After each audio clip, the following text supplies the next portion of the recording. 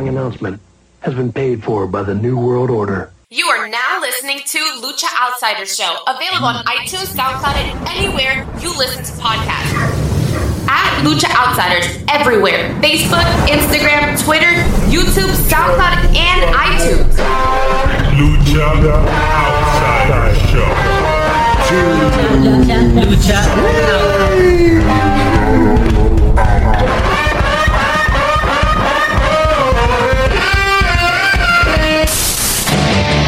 Congratulations. You played yourself.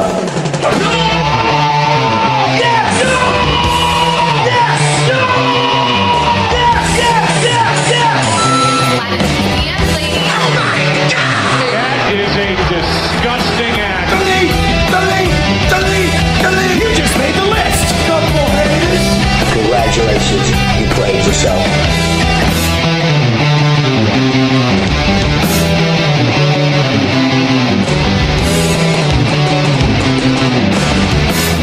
Alright, here we go. Welcome to the Lucha Outsider Show. I am the heel that seals the deal, the villain that stays chilling, the anti-hero of the IWC, your boy, Mr. Radar, and my tag team partner. He's the analysis of the LOC. He's a straight shooter on Twitter, and when it comes to wrestling, he has a radar from the mean streets of LI. Yo, what's going on, Mario? Bro, it feels weird because we haven't done this in a while, and Leo's not here. Oh. Yeah, this we were just talking off air. This is not an ideal way we would like to usually do a show, but nonetheless, we are doing a show, so I guess that's a positive. Yeah, much of a positive. But dude, you've had an incredible last 2 weeks. How are you? Ooh, yeah, I'm pretty exhausted.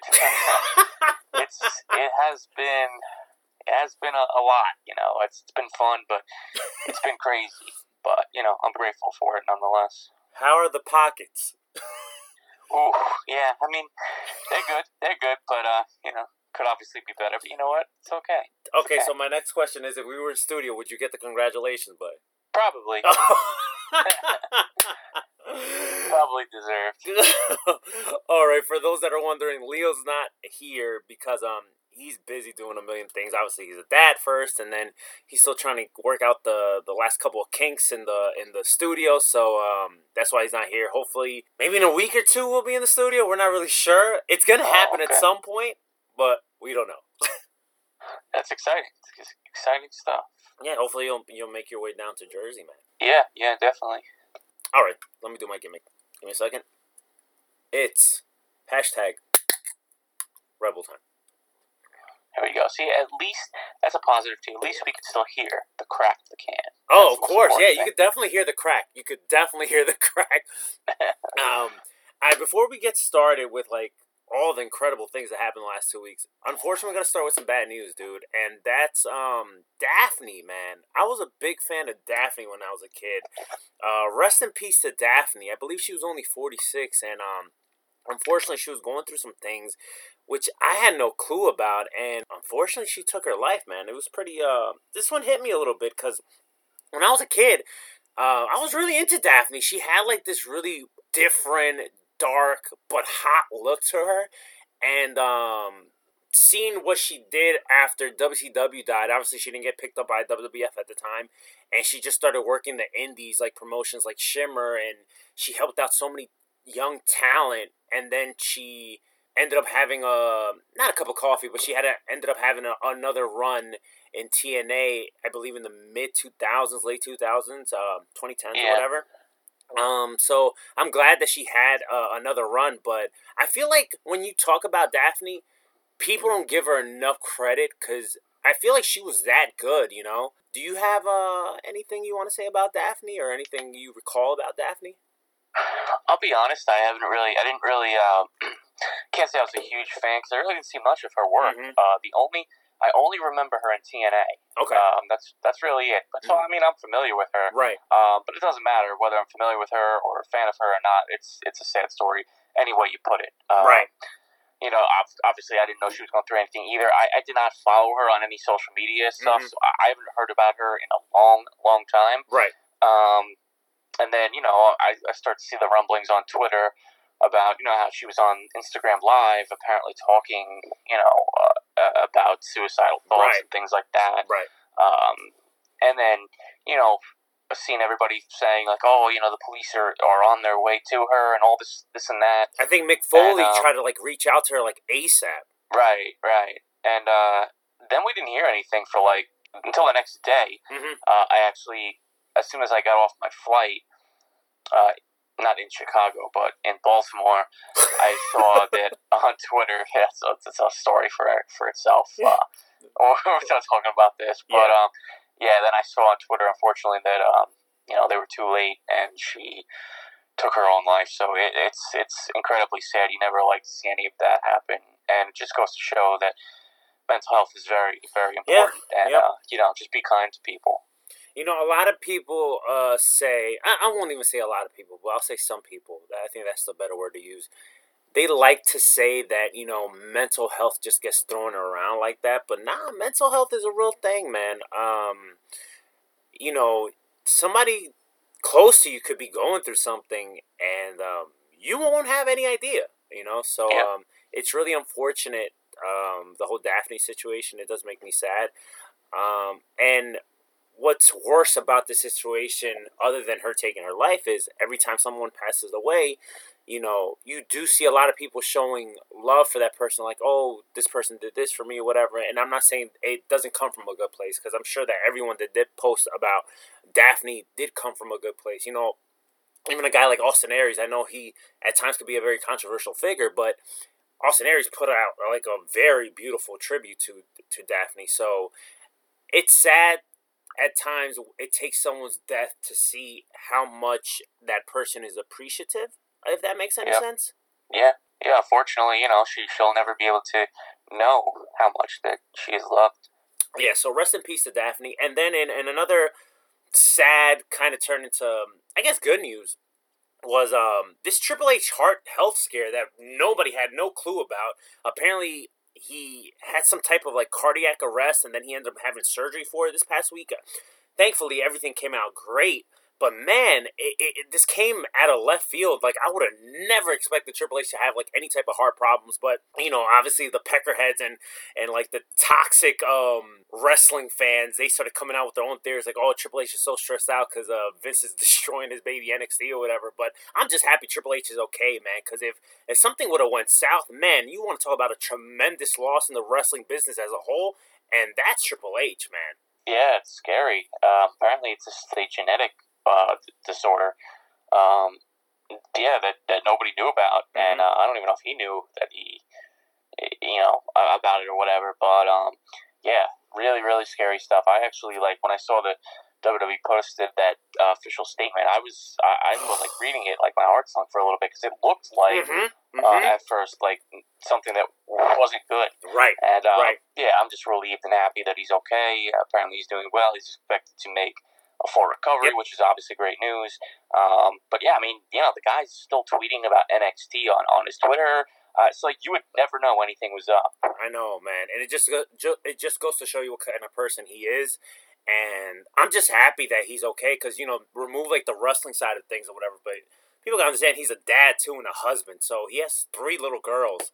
Yeah, he's still pretty young for his, it just came out of the blue, and, Triple H, he's not a guy that drinks or anything. I don't think he's dabbled with drugs, when it comes to, drugs like, pills and coke or anything like that. I don't know about enhancement drugs, but when it comes to, like, drugs, like, he's a clean guy. Like, he's never messed around with that kind of stuff. That's why, back in the day, in the 90s, he was the designated driver, because the rest of the clique were getting hammered. So, so it just came out of nowhere, and kind of like what you said, when I read that, I was like, what the fuck? And then I was like, oh, no, he's okay, but Jesus Christ, it's still scary stuff, man. Dude, I know, it's incredibly scary, man. It just, it just goes to show that anything can happen at any point in life, and, even when you're not prepared for it. So it's, like I said, relieved that he's okay, and who knows if we're going to see him back on television now with everything that's going on, but I hope that he could get back to doing what he does best, and thoughts and prayers definitely with him. So we were talking off air, Ryan, since Friday we were talking. Obviously, we talk all the time about other stuff, but when we were talking about today's episode, I was telling you, I'm like, dude, this is gonna be your episode, because you was in Chicago, you experienced all this, so you're kind of gonna be steering the wheel here, and kind of telling us your experience when it comes to the AEW stuff. You was also at GCW War Games, Art of War Games, so you're kind of gonna be steering the ship here, and obviously I'll jump in and kind of give you my point of view, watching it on TV, because I did watch all these shows on at home, but you was there live, so kind of walk us through how you got to Chicago. Obviously, you had some shenanigans there. Kind of take it away, Ryan. It's your show. Yeah. Boy, me trying to get to Chicago was just, I don't even have the words to describe it. It was hectic. It was frustrating. It was exhausting.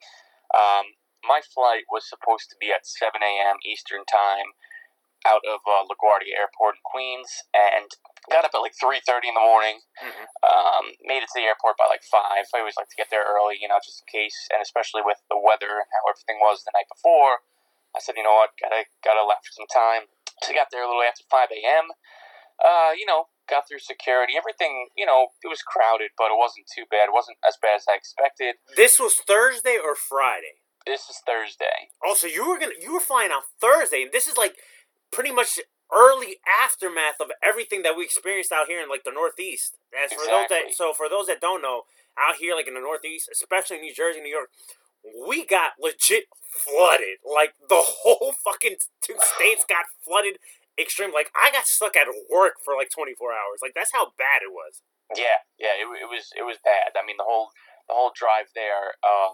Was seeing so many abandoned cars literally in the middle of it, one of the busiest highways. And just, it was causing traffic too, because people, I gotta go around these cars, and like so many abandoned cars. I said to myself, look, where'd the people go? Like I can only imagine, like it was like a swimming pool, and people's cars are floating in there, and I'm like, where did these people go? Like how did they escape and get out of here? But nonetheless, I guess they did get to the airport and breeze through security, and everything's fine. Everything seems good. And then me and my brother, we look at the board, and we see that our flight is canceled. Oh, God, you gotta be kidding me. And at that point, I knew that this was going to be a long day ahead of us. It was American Airlines flight. We go up there. Who saw the alert that that the flight for you guys got canceled? Was it your brother, you said? It was my brother first, yeah. So was his reaction? His reaction when he saw like, oh shit, our flight was canceled? Was it like the Kenny Omega face, like that I be using? Was it like that? It was probably a little bit more pissed off and frustrated instead of that look of just confusion. But so we go up to the flight attendants or whatever, and or whoever is in charge for American Airlines flights. And, we're like, all right, so our flight got canceled. Like, what do we do now? They put us on a standby flight, which means you are not guaranteed to get on that. Nope. You can only get on it unless, there's spots available. So if it's not a full flight, they got some extra. It's time to board. So I was like, all right, oh boy. And that was a 9 o'clock flight. So we had to wait a little while, but we're like, all right, just put it on, put us on standby, and we'll see what else we can do. So as we're sitting there by that gate, it's like still over an hour away from boarding. We're trying to come up with different scenarios of how we could get to Chicago that's not this way, because again, we're not guaranteed to get on. So it's like, if we don't get on, we need a plan B. And I wasn't pretty optimistic at all that I was going to get on this flight. We're gonna rent a car and fucking drive to Chicago. Oh yeah, dude. Well, first of all, I contemplated just comping a rental car from LaGuardia Airport and driving 13 hours to Chicago. But I was like, no, that's too crazy. There's got to be something else. Car, and then we could drive. Hour and a half would get us there before 3 o'clock. Chicago that day. I didn't even care at this point what time I got there. It's funny. I did have tickets to the Pro Wrestling Tees AEW softball game, the charity softball game, that night. They were doing meet and greets and stuff. I had planned to meet Darby Allin there. Unfortunately, it didn't work out. Wasted $20 on that, but you know what? It was okay. That was the least of my worries. My worry was just how the hell do I get to Chicago today? Mm-hmm. So once we came up with that plan to go to Columbus and then Milwaukee, whatever, we immediately see if we can get on that. unfortunately, they only had one spot left on that flight, and I don't know. I was with my brother. We needed to go together. There's no way one of us could have just ditched the other, and let the other person figure out what they're gonna do. Even though you were thinking about it. Yeah, right. But I'd be like, listen, see you, bro. I'm hopping on. Listen, pal. But yeah, so that was never an option. And we just trying to come up with so many other different scenarios, man. There was like another flight that went, I think, to, God, I don't even know. I think it was Nashville, and then it was like to Chicago. Nothing was nonstop. Everything had a layover. All right, so let me jump in here real quick. Did you ever think, like, okay, maybe we could fly the closest, like, area to Chicago? Like, meaning, like, let's drive, like, not drive. Let's fly to Indiana and then just cop, like, maybe a rental to Chicago? Did you think about that or no? Yeah, so that was the Milwaukee thing. So, Milwaukee, like you said, is only an hour and a half outside. Right, that's not too bad. So I said, all right, we can rent a car or whatever, but that they only had one spot left, unfortunately, because that would have worked out perfectly. That would have been the plan. Because also too, like, we would only have to. This is only our one-way flight that was affected, so we would only have to drive the rental car to like the Chicago O'Hare Airport. Right, that's not bad at all. There, yeah, and we just Uber to where we were staying. So it wouldn't have been like we needed to rent a car for the whole weekend. It was literally just for a few hours. Right. So that would have worked out perfectly. Unfortunately, it did not work out. And then, basically American Airlines I don't understand how they operate, but they basically just weren't any help after that. Like you would think they cancel a flight on you. I'm sitting here at the airport like a dummy trying to leave. Like, you would think they would hook you up with something. Were there other people, like, besides you and your brother that was, like, asking these questions and be like, what the fuck is going on here? Oh, it was crowded, yeah. Listen, we ended up on that. Well, so we didn't get on the standby flight for 9 o'clock, the one that I was mentioning before. Right. Because we were like the 15th person on standby. So, like, the other 14 people were, other people that were on our canceled flight, too. I don't even know if they got on it. I don't know who got on this, but we obviously had no luck. But the funny thing is, I wasn't on the flight, but my bag was on the flight. Oh, God! That's one of my biggest fears, sense. bro. That's one of my biggest fears. So, the recent couple of times that I've traveled, I usually just take a carry-on and I try to squeeze as much shit as on there so I won't have to, like, check in bags, right? But that's, like, one of my biggest fears, like, going somewhere, like, when it's, like, more than, like, 3-4 days where I have to fucking take, like, luggage or whatever, and I get to the place and my luggage is nowhere to be found. That's, like, one of my biggest fears, dude. Oh, yeah. Oh, I know. I've always thought about it, too, but I always said to myself, like, listen, that's, like, highly unlikely that it happens. If it does, it's every once in a blue moon. Right. You hear stories about, like, some of these wrestlers that they travel all the time. So, like, some of these things are bound to happen to them. They don't get their gear, whatever like that. But, like, I don't travel that much. I mean, I travel probably, a decent amount, but not as much as, like, some of these, like, these superstars and things like that, you know? So I'm like, yeah, it's unlikely, and if it does, I'll figure it out, whatever. Well, this time I'll figure it out. I'll just buy some wrestling merch, and I'll be all right. Yeah, right, exactly. I didn't really pack too much anyways, because I figured I'd be going ham on merch anyway. So,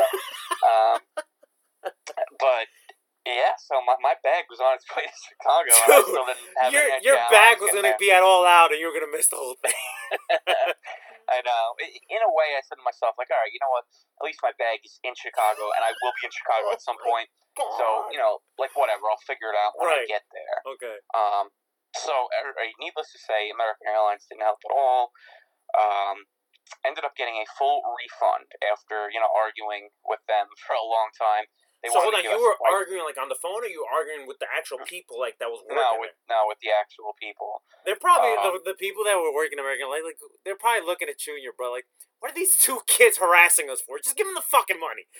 I know, yeah. Well, because these things, these airlines want to give you flight credit instead of a full refund. I don't want no fucking credit.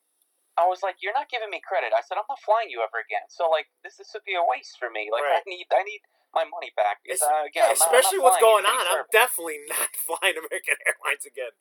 Yeah, I told them that. I told them straight up. I'm like, listen, I need a full refund because I don't plan on ever flying you again. So they ended up giving me the full refund after, all this shenanigans. And me and my brother, were contemplating still what to do. This is like 10 o'clock at this point. How's Nick right now with all this that's happening? the same exact way. We're just like, like figures, like just our luck. Like, this is gonna happen to us like this, right? And we actually plan to go in a day early, like you said, before the whole weekend of things start, so we can chill, settle in, things like that. Of course. You won't have to rush anything if you land like the day of, and then you got to do like boom, boom, boom, boom, boom. Right, which is what we've done before in the past, and we've learned our lesson, and we're like, this time we ain't gonna make the same mistake. Well, unfortunately, it's just this is why we can't have nice things. We actually end up finding a flight that has a 4-hour layover in Baltimore and then gets to Chicago. And I'm just like, you know what, at this point, like, we're cutting into so much of the day now at this point. Like, we need to just do something. We need to make a move. You need to make moves, because the more time you guys are wasting, then what the fuck are you guys going to do? Right. It was a battle against the clock, pretty much. So the only problem with that, though, is we had to go from LaGuardia Airport over to Long Island MacArthur Airport. This airport is a smaller airport. It's about... I don't think I've even ever heard of this airport. Yeah, you probably wouldn't unless you live on Long Island. It's a 15-20-minute drive from my house, and LaGuardia is like an hour drive from my house. So the next thing was we had to figure out how we were getting from one airport to the other.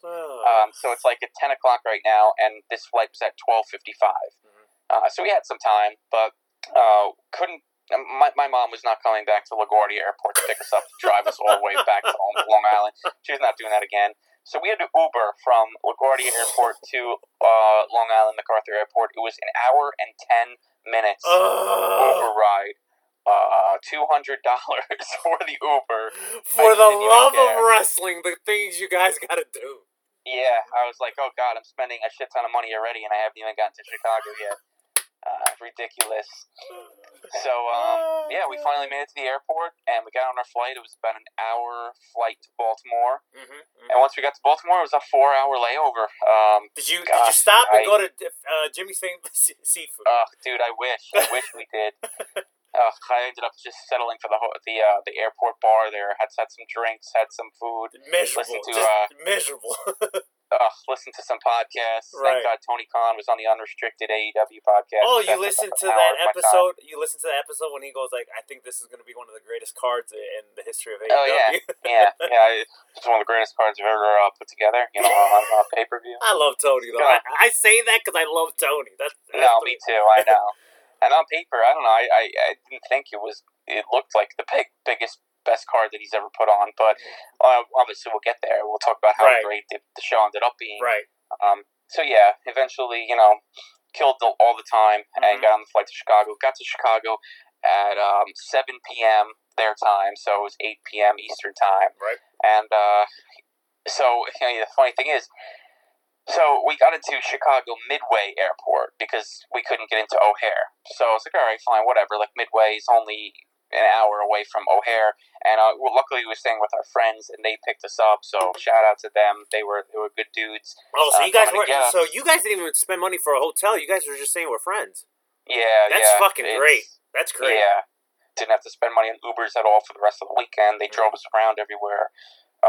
It was great. It really was, and I appreciated them and everything. So we get into Midway, and O'Hare is on the way to their house anyways. So we had to stop off there because we still got to figure out our bag situation. Because our bags were at O'Hare and we were at Midway. Now, your friends from Chicago, what was their mindset with everything that you guys were trying to do just to get there? So I actually felt bad that we all had tickets to go to the softball game. And they ended up not going to the softball game because they said if they didn't have... they were really wanting to just go for the meet and greets. Right. They said if they went there, it would just be a mad rush with traffic to get to the airport to pick us up. So they canceled their plans to go to that game and the meet and greets for us. True friends really, right there. Really bad. True friends, baby. True friends. Yeah. I felt bad about that, but yeah, I mean, thank God for them because I don't know how. Like I said, we would have had to Uber and all that stuff, and I just didn't. After the day we had, I didn't feel like doing any of that.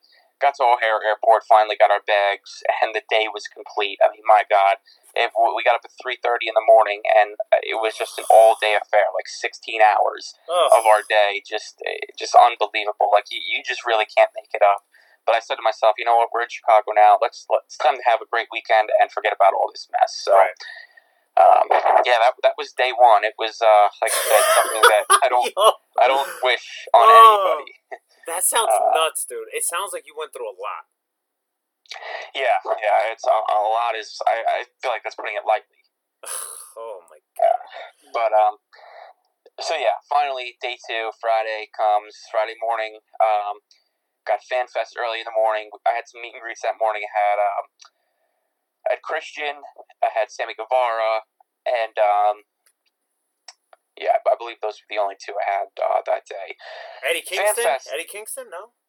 Eddie Kingston was on Saturday with the Jurassic Express. How was the Fan Fest for AEW? Because obviously, normally with these big AEW shows, we have StarCast. Obviously, Conrad didn't do that this year. I guess because we still had the uncertainty of COVID, so he decided not to do no Fan Fest. So AEW did one.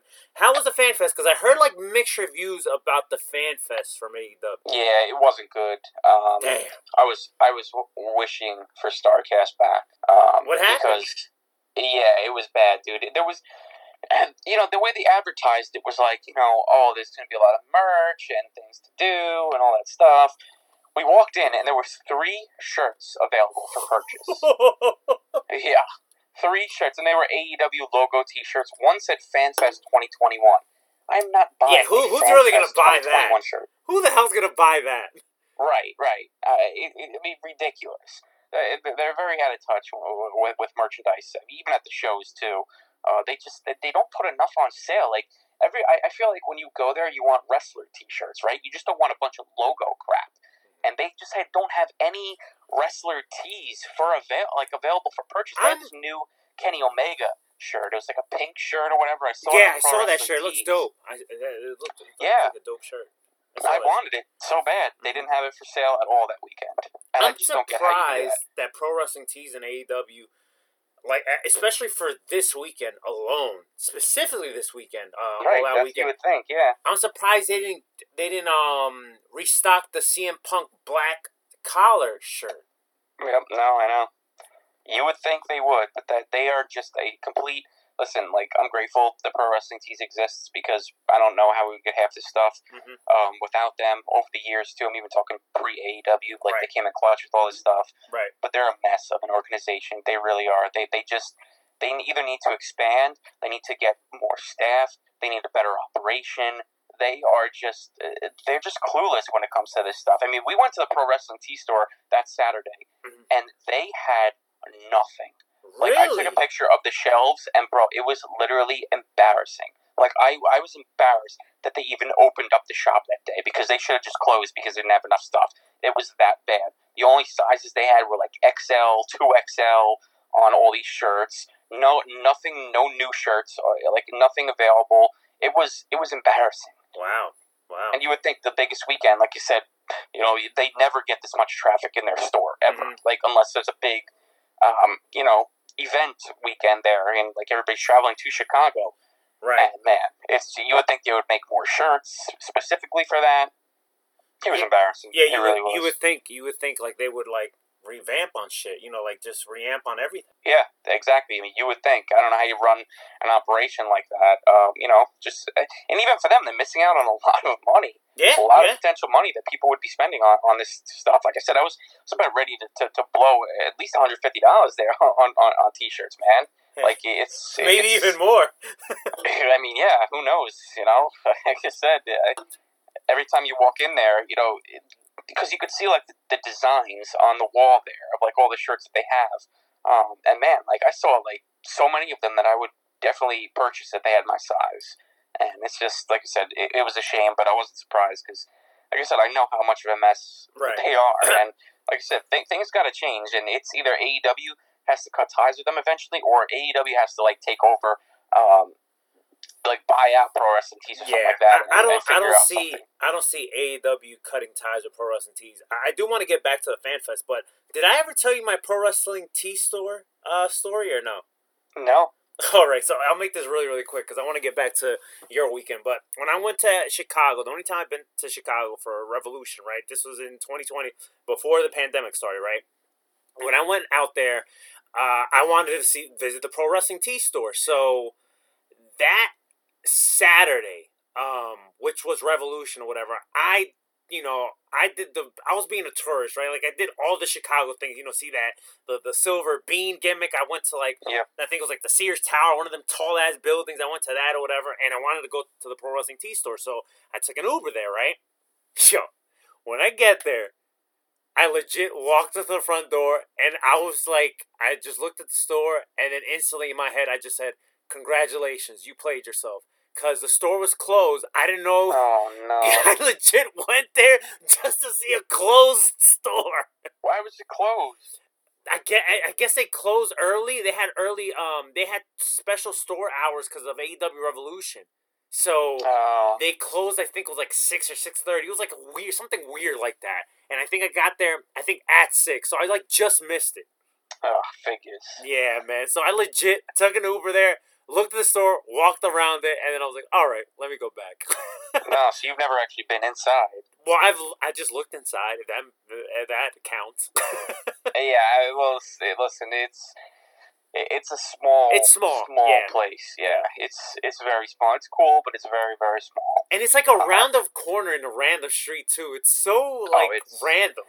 It's in, like, the worst area ever. Like, getting an Uber there, like, the traffic getting there is always a nightmare. Yeah. Like, it was bad. Like I said, but, like, I didn't want to say we wasted money because, like, to go down there. Because for this, we actually, we Ubered down there, me and my brother and my other buddy, because some of my other friends, they chose to go. They were at Black Label Pro on Saturday afternoon, and we didn't have tickets for that, so we went downtown, hit the Pro Wrestling Tees. It was a waste of time, but at least, we did the same thing you were talking about. Like, we went to the Bean gimmick, and saw the Chicago River and things like that. So, it wasn't a total waste. We got some lunch down there, so we made the most of it. But yeah, pretty depressing going to that store. I don't think next time I go to Chicago, I think I'm going to pass on going there because I just know what to expect at this point. All right, let's go back to the Fan Fest. So, besides them not having great merch or no merch at this point because they only had AEW logo shirts, what else was just like off about this type of I guess like fan fest, and I'm using quotations here.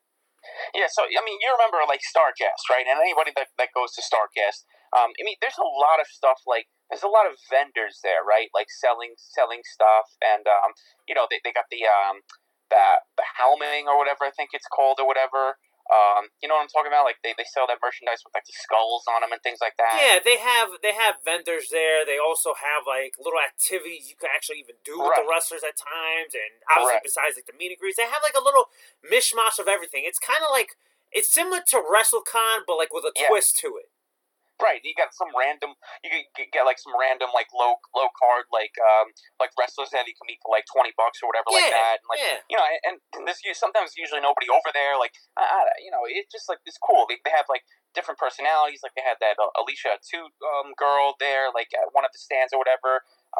It's cool to talk to her or whatever. Like they have like just. I like out of all things that you mentioned Alicia too. I know she's the first one that came to my mind. I bet she was. No, not even for that reason. Just because like I'm picturing the room that like I'm literally like have my eyes closed right now and I'm picturing the room for Starcast that I'm literally thinking about. That I usually walk around. That's like I think it's free for people. Like even if you didn't buy a ticket to the Starcast, like you can still go in there. You can walk around. And I just picture like she was the first one that came to my mind because I remember her being there, and she was working the Wrestle Travel booth, which is where I got my my ticket and my round trip bus. So that's why she came to my mind. But nonetheless. Yeah, so this Fan Fest was nothing like that. You walk in, it's at a big conference.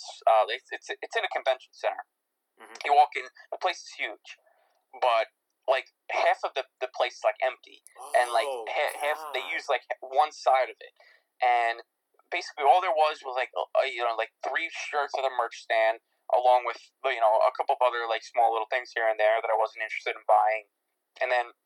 They have the meet and greets behind plexiglass, so stupid, and they had a stage there with like an AEW background to do the stage shows, which is like there was some Q&As. We walked in, Aleister Black was doing a Q&A with Alex Abrahantes, and it was pretty cool. While I was waiting on the line, I listened to some of that. Right. But then they had some like other like they had Brody Lee's coat there that you could see. They had like the throne gimmick that Cody like smashed or whatever on display there. But like, I don't really care about that stuff. Like, I don't know, like whatever. It's like it is what it is, and that was it. That's all they had at FanFest. You know, nothing else to do. So if you weren't meeting anybody and you were not interested in sitting there for a Q&A or one of the stage shows, there was nothing for you to do there. Yeah, that doesn't sound too fun. It's just like I said. We honestly couldn't wait to leave. Like it was to a point where we met the people we were going to meet, and then we left because there was nothing to do. Like you think FanFest, you think like there's something for everybody there. There's like interactive. You think of WrestleCon. You think, and even like let's even like drop it like a couple notch lower than a WrestleCon. You think of like the big event in New York. Yeah, the big event was 10 times better than this. At least, like I said, you could walk around and you could see who you want to meet. And like I said, they have vendors and they buy things there. Like High Spots is always there. I know at the big event and stuff like that too, selling like DVDs or whatever. Like I don't know, just cool like little gimmicky shit. Like things to see, And there was just none of that here. Like it was just, honestly, like it looked like a half-ass thrown together FanFest. Like. God. They could have probably done without it. I already paid to meet these guys, so I was like, whatever, you're still gonna meet them. I'm one of those people too. Like when I'm buying a meet and greet, like I need my picture to be good. I need like a standing picture. Oh yeah, me too. Same way. I'm the same way also. Yeah. You pay a lot of money, so you want it to come out good. Of course. So I didn't appreciate standing behind a plexiglass that, to be honest, made no sense. So. Yeah, you had to wear the mask, and then once you get up there, like for the picture, you're allowed to take it off. Oh. And none of the talents were wearing masks because they were behind the plexiglass. So, like, why would they need to wear the mask, right? But it's so stupid because you're standing there, right? Like, I'm standing in front of Sammy Guevara, and he's pretty tall. And, like, I don't know, I'm not the tallest person ever, but I was taller than the plexiglass. So the plexiglass literally was neck level to me. So basically, I'm talking to Sammy Guevara amongst everybody else that I met, face to face, and the glass is literally right underneath. So, like, what is the point of having plexiglass there? So, this sounds pretty bad, but how? I guess with the awkward plexiglass gimmick, that pretty is pointless at this point. It's pretty much pointless from what you're explaining. I guess how is the interactions with the talent? Yeah, I mean, hey, listen, I had some good interactions with them. I it was made the most of it. Sammy was like one of the ones I was looking forward to meeting the most because I watch his vlogs every week and stuff like that. So I just told him, like I appreciate the vlogs and things like that. I congratulated him on getting engaged and everything. So he was super cool. Like the interactions were good. Like I said, for the people that were like standing up, like him, Eddie Kingston was standing up. I met Christian and Jurassic Express the next day, and they were sitting down. So that was a little bit harder to like talk to them because like I wasn't gonna reach my head over the glass. So yeah, right. Yeah, well, I'm not that big of a mark. I'm not gonna try and do anything weird. But why was Jurassic Express like sitting down if Marco's already tiny as it is? I know. Yeah, I listen. They were all just sitting down. All three of them, and it's just like I said, it's so just like I could have done without it. I almost contemplated when I saw that they were sitting down and how stupid my picture would look and how I could probably barely say anything to them. I contemplated just walking out and just saying, you know what, $70 down the drain. Wow, whatever. I don't Ryan, you sound so defeated when you're saying that too. I'm like, I just want to go home. Dude, I really felt so like just I don't want to be here. I don't want to do this. And it was just. Like I said, it was a waste, but whatever. I paid for it. I did it, and it is what it is. Everybody was super cool, so that's a positive. But yeah, I mean that's FanFest in a nutshell. Like I said, they had nothing else there, nothing to do. Tony Schiavone was actually doing some meet and greets too, which was pretty cool. Oh, he's a great guy. But yeah, I wanted to meet him really bad, but they were selling like these comics or whatever. Like you had to buy a comic. Yeah, he did. He always talks about it on his podcast. He did like kind of a comic for him about his life in wrestling or whatever. So they're always talking about it in Conrad's podcast and shit. Yeah, so you had to buy that in order to meet him. But I don't know. I wasn't interested in buying that. Just take a picture with him. Like I'll get him another time. But yeah, that was pretty much it. Like I said, some of the Q&As were good. While I was waiting online, I was listening to Aleister Black, Malachi Black, excuse me, which he was pretty cool to listen to. You know, he's talking about like his character and his gimmick and his inspirations behind his character and things from Amsterdam and you know, all the languages he speaks and stuff. Well, really, really fascinating dude. Let me tell you, like he is just seems like a super cool, interesting, fascinating He's a great person. guy. So he's a great guy. Yeah, great guy. You know, so that was entertaining at least while I was waiting on the line. But then they followed that up with Brandon Cutler, Leva Bates, Peter Avalon, Chuck Taylor, and Orange Cassidy playing this freaking board game, bro. They're sitting on the stage. Colt Cabana was there too. They're playing this board game. And they're just they're playing, you know, they got microphones there, so they're commentating it, and they're like looking down the whole time, and you know, you could see the board game on the screen. I don't even know what this game was called, but this had to be something that Brandon Cutler came up with. Okay, he was probably in his freaking glory during this time, you know. It's like some Dungeons and Dragons crap. Sorry for anybody out there that enjoys that type of stuff. I'm not burying you. I'm just saying this probably wasn't the best place and time to do something like this. They had these poor souls sitting there in seats watching this, and I'm looking at the crowd. Everybody's on their phones. People aren't paying attention. People are just waiting for the next stage show to go on. In other words, you're trying to say is that we need Conrad back. Oh yes. Listen, I had my fair share of problems with StarCast in the past, but man, this made me really appreciate everything that Conrad and crew did, and that says a lot. It was, like I said, it was just bad, bro. It was a bad fan fest, and hopefully they learn from this in the future, because you travel to these type of things. Fan fest is one of the most exciting parts of the weekend, right? You know? And you want to meet these wrestlers, you want to interact, you want to do all these fun, cool things and stuff like that. It's just, you want to enjoy it, and I just can't really say I really enjoyed myself, because again, it was very disappointing, not what I thought it was going to be. All right, so that was FanFest on Friday, and then you went to Rampage later on that night, correct? Yes, yeah. So after that, you know, we kind of chilled a little bit after FanFest. We walked out over by, there was this Woodhaven Mall over there in Schaumburg, which nice. I love walking around there. It's a really cool mall. You know, just walked around, didn't buy anything, but you know, just kind of tried to kill some time, you know. Then we hit up some Giordano's for deep dish pizza, which obviously is always. Was that in Chicago or like near Hoffman Estates? It was in Hoffman Estates. Oh, okay. Okay. Yeah, so like it was over by like my friends live about 20 minutes outside of from the Sears Center.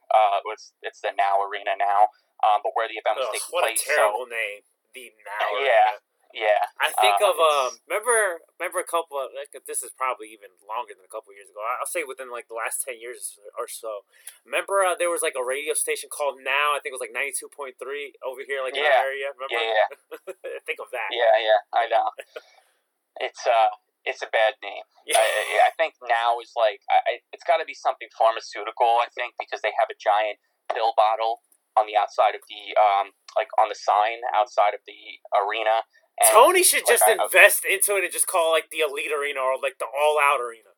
I mean, really, if they plan on running this, and which I'm afraid they probably won't for All Out moving forward, but we'll talk about that in a little bit. Mm-hmm. But if they plan on running this building for years to come, yeah, I mean, I would love for Tony Khan to just open up the checkbook and just call it something like AEW related, you know, because they have banners in the arena too that commemorate All Out. So there was a banner. I don't know why there's no All In banner, but there was Ring one of Honor owns All that. Out. Ring of Honor owns that. That's why. Oh, okay. Well, there you go. That explains. That explains why we there's no All In. They had to switch it to All Out because Ring of Honor. Listen, Ring of Honor, and this is a completely different conversation, but I'll just touch on it now. Ring of Honor gets the biggest congratulations for All In. Not because they didn't put a great show, but like legit, that was a Ring of Honor show. So what they should have dubbed the show, Ring of Honor, was smart, because the Young Bucks and Cody and these elite guys were contracted by Ring of Honor at the time, and they allowed them to do this show under like the Elite banner, right? But it was all Ring of Honor production. It was Ring of Honor cameras. It was all Ring of Honor. What they should have done at the time is dubbed the show Ring of Honor and the Elite present All In. That's what they should have done, and they just gave all credit to just the Bucks and Cody and them. Which, don't get me wrong, I love the fact that they got the credit for it. But it was Ring of Honor's production that did the show. Yeah. It's definitely, without Ring of Honor, I don't know if that show would have been. Listen, if it wasn't for Ring of Honor, we wouldn't have AEW. And I know right. Ring of Honor's in a state right now that whatever, we make fun of it and shit, but like Ring of Honor was kind of like the sperm donor of AEW. Pretty much. And like I said, I'm grateful that they let the Bucks and Cody do this show, because if not, again, we would have no AEW. So, yeah, I know we shit on them a lot, but when it comes to that, it's 100% true. Like I said, without them, that show would never have gone off the way it did. So, but yeah, I mean, that explains it. I actually was not even thinking of that, because I was just saying to myself, like, All In was probably one of the biggest events ever in this building. Like, I don't understand why they don't have a banner for it. And there you go. There's the explanation for it. But they had an all-out 2019 banner there with the date on it, August 31st, 2019. And then they had one for this year, September 5th, 2021. So I thought that was pretty cool. I was like, wow, like, I don't know what else goes on in this arena. I think there's like I want to say like there's like some minor league basketball or hockey that goes on there, but I'm not 100% sure. Maybe college basketball? It could be something like that. Yeah, I know I saw like a logo for like one of the teams, but I'm not sure. I mean, something's got to be going on there, right? Like when they don't have like other events, right? I don't know, but you could tell that AEW is like one of the biggest events that comes. Of course, there's a plaque. There's a plaque outside the arena. Right? Yeah, I know. Yeah, it's the All In plaque. Yeah, and that'll be there forever. Even when if AEW stops running, that's always going to be there. So that's extremely cool. All right, so we get pizza or whatever, and we head over to the arena after that, and so that they tape like a bunch of dark matches for AEW Dark for the show. So Chicago is 1 hour behind us here in the Eastern Time Zone. We got there; it was a 7 o'clock start for like the Dark tapings, and then Rampage was going on at 9 o'clock instead of 10 o'clock. So basically 2 hours of dark matches, which wasn't as bad as I thought it was going to be. The matches go quick; they flow. It's basically a bunch of squash matches. Maybe one or two here and there. You'll get a solid like 10-minute match, something like that. But other than that, everything's basically a 5-minute, even less than that, squash.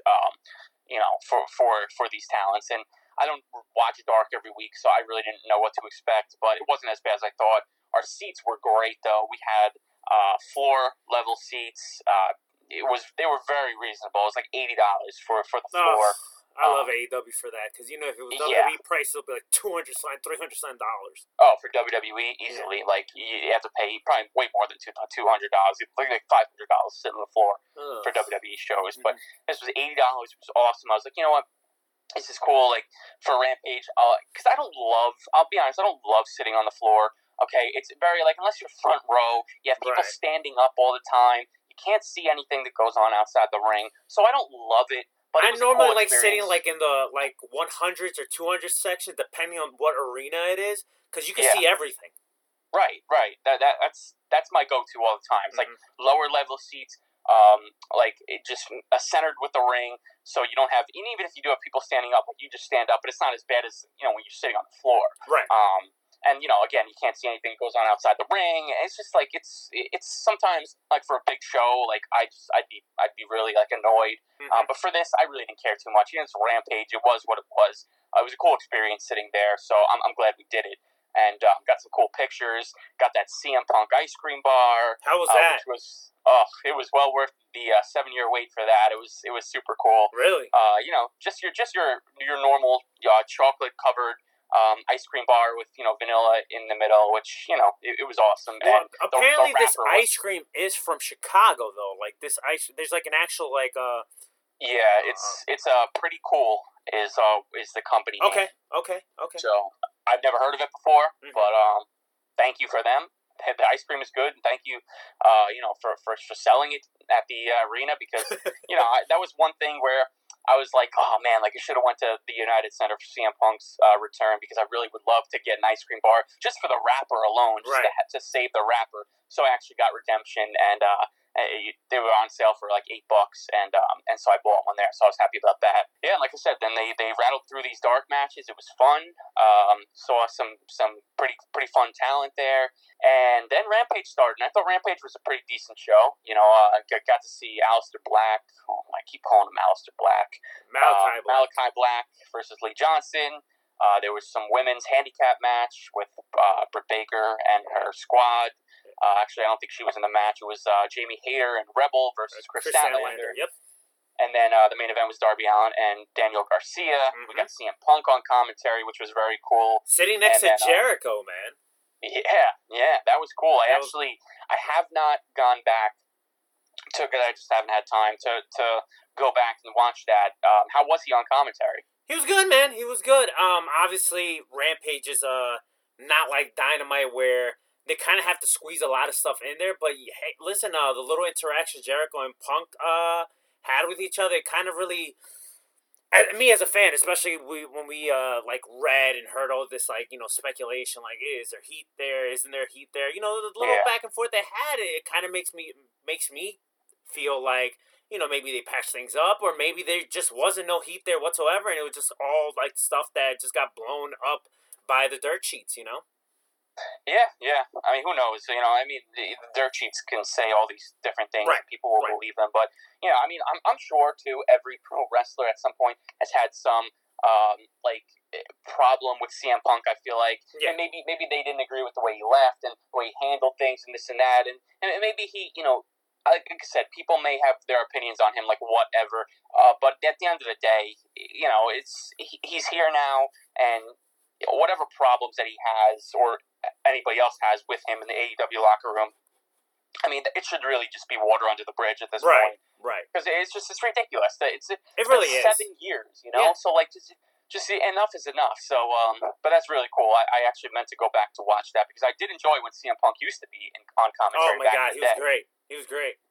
Yeah. So when I saw that, I was like, oh, I definitely got to go check that out. He did say a line when Jericho, when he first came to the booth and he sat there. Jericho did say something like, "Oh, I'm surprised you're not wearing your sports coat, Punk." And then Punk said something down the lines like, "Oh, this is a different version of me, Chris." Like he said something like that, which I thought was really, really funny. Oh, that is. I'm gonna go back and watch that. That's cool. But yeah, man. So that was pretty much Rampage. It was pretty cool. After the show, they gave us 2 bonus matches too. They gave us Big Swole versus Diamante 3 strikes match. I didn't even know these two were feuding. And, Tony Khan is another thing. He comes out right before the main event. He goes, he goes, guys, don't leave. We have 2 great matches for you coming up. And then he announces Big Swole versus Diamante. And I'm just like, oh my God. I started laughing. I'm like, this dude thinks that this is a quality match that people in the arena are actually going to give a shit about. Was the match good though? It was decent, I guess. I can't tell you that I was paying too much attention to it. But I mean, it was, the 3 strikes concept was pretty unique. There was one by pinfall, one by submission, and one by knockout. So I like the concept. If they definitely made that an annual thing in AEW, to settle like a feud. So hold on. Explain the 3 strikes concept. So you have to win. So it's kind of like a 3 stages of hell type match. Yeah, it's like a 2 out of 3 falls basically. But instead, you have to 1 by submission, 1 by pin, and then 1 by knockout. You know what? That actually is like a really dope concept, especially the whole 3 strikes. Like if they use instead of saying like 2 out of 3 falls, if they just say, "Oh, we're gonna have a 3 strikes match," that's a pretty cool concept, man. Yeah. It was definitely, that was the one thing I said to myself. I was like, all right, well, the concept is really cool. If they had 2 other women or 2 other male superstars, I'd probably be more into it. Right. And it's not taking away anything from Big Swole and Diamante. I just don't care enough about them. Right. And I don't really think a lot of people do too. I mean, because what reason do we have to care about them? Like I said, they must be feuding on Dark because I don't that's think a problem. Anybody... And that's a more of an AEW problem than the actual talent problem. Because listen, I love AEW. I'm not blaming the talent. Right. At all. We love AEW and we're big AEW supporters. Obviously, you could tell by our posts, and that's why we piss the peckerheads off, especially the WWE diehards. But AEW is not a perfect problem. They do have their issues, Yeah, of course. And that's one of them. Like, you got to give us a reason to really invest in these talents, and it's kind of hard when your talent roster. Don't get me wrong. I'm happy that these talents are getting shine, and some of these talents are signed to deals. Other talents are just, hey, come do a match for us on Dark. Obviously, they did the Universal Studio tapings this past weekend, and we got to see a shit ton of talent that are not even signed performing there, and some talent that recently got released, which I think it's great.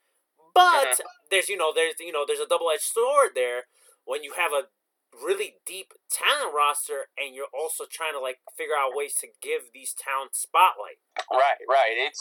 I mean, maybe they'll switch the format of it now, but it's just I feel like you shouldn't really do too many storylines on that show too. I just feel like it should just be a way for, I guess, people to climb the rankings. Maybe. I mean, even though I think that's stupid too. You see these people 11-0, and it's like, what? How is he 11-0? Oh, he must have racked up a couple of wins against some jobbers on Dark.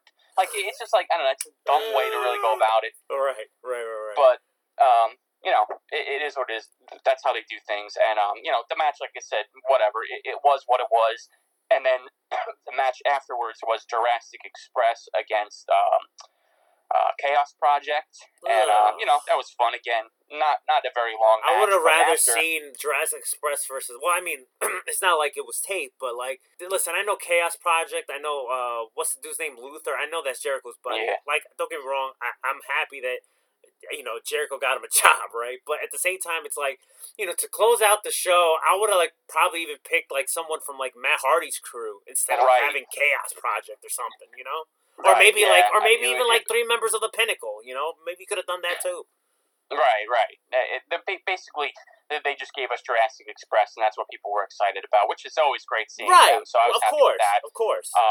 And then after the show, CM Punk comes back out, or after the match. And he got in the ring and he cut a promo with the Jurassic Express. That's cool. It was very cool to see him in there with Jungle Boy and Luchasaurus and Marco. Yeah, and, Marco I think posted either a tweet or something on his Instagram saying I made a new friend. And it's a picture of him and Punk, and you could tell Marco was marking the fuck out. Yeah, well, shout out to Marco too, because I actually I tweeted a couple of pictures of that of him and Jungle Boy and Luchasaurus with CM Punk in the ring, and I said, CM Punk Jurassic Express closed out the show tonight, had a great time, whatever, blah blah blah, and then he quote tweeted the tweet because I tagged him and everybody else. Oh, he's a great guy. He's a great guy. Yeah, and Marco, he quote tweeted it and said, what a moment. So you could tell he was definitely marking out. I mean, someone like him who was I'm not gonna say he's lucky, but he's fortunate. For his age and for how much experience he has in the business, for him to be as big as he is in the spots that he is, I mean, it's pretty remarkable. So, I don't think he ever envisioned something like this. So, very cool for him and Jungle Boy too, and even Luchasaurus. To be in there with CM Punk. That's pretty cool. I mean, and then they ended up closing out All Out with Daniel Bryan too, which obviously we'll get into. But it's what a weekend for those guys, Right. So speaking of Marco, you got to meet an interesting person, friend of the show, Iridian from the Rest Friends.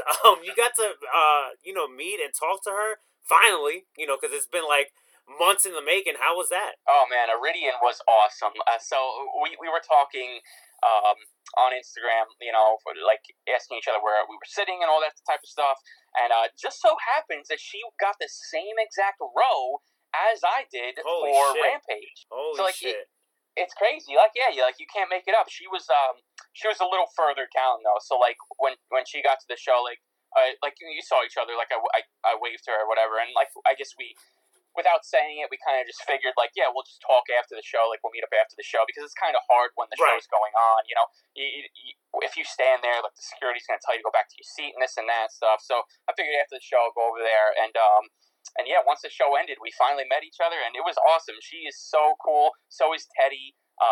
Had a good conversation, talked about the show and the rest of the weekend and everything, and just could not be a better person. She was just awesome to meet.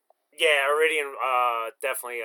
Obviously, you guys sent me the picture. You sent me the picture, and I posted it at Lucha Outsiders on Instagram. And Iridian was just ecstatic that that she finally got to meet you and talk to you and whatever. And this is the type of stuff that we love. Meeting cool people in the wrestling community, especially fellow podcast peers. And obviously, you guys have stuff in common. Being involved in radio, which is another dope thing. So shout outs to the Rest Friends. I believe today's Iridian's birthday, so happy birthday, Iridian. I was just gonna say that. Yep. Yeah, shout out to Iridian. Happy birthday. Mm-hmm. That's awesome. Yeah. So she like I said, we plan to meet up at another point in the weekend too, maybe at All Out or whatever. But yeah, like I said, it's just so cool to meet these type of people. You know, like after you know of them and you meet them through a similar interest in wrestling, right? I mean, this happened to me so many times where I meet so many cool people through wrestling, and just grateful for it. Yeah, right. Us, exactly, exactly. I would have never known you if it wasn't for that that Progress show that we both went to at one time. You know, so it's just crazy. I love how it works out like that. And the thing is, it's all about meeting cool people, right? And people like, all right, I could fuck with this person because this person, you know, is not for the bullshit. He's not like one of these stupid trolls. He's not like like one of these fans that you know, like will crap on something, but when something gets hot, they'll try to jump on the bandwagon. Like, because I stay away from people like that.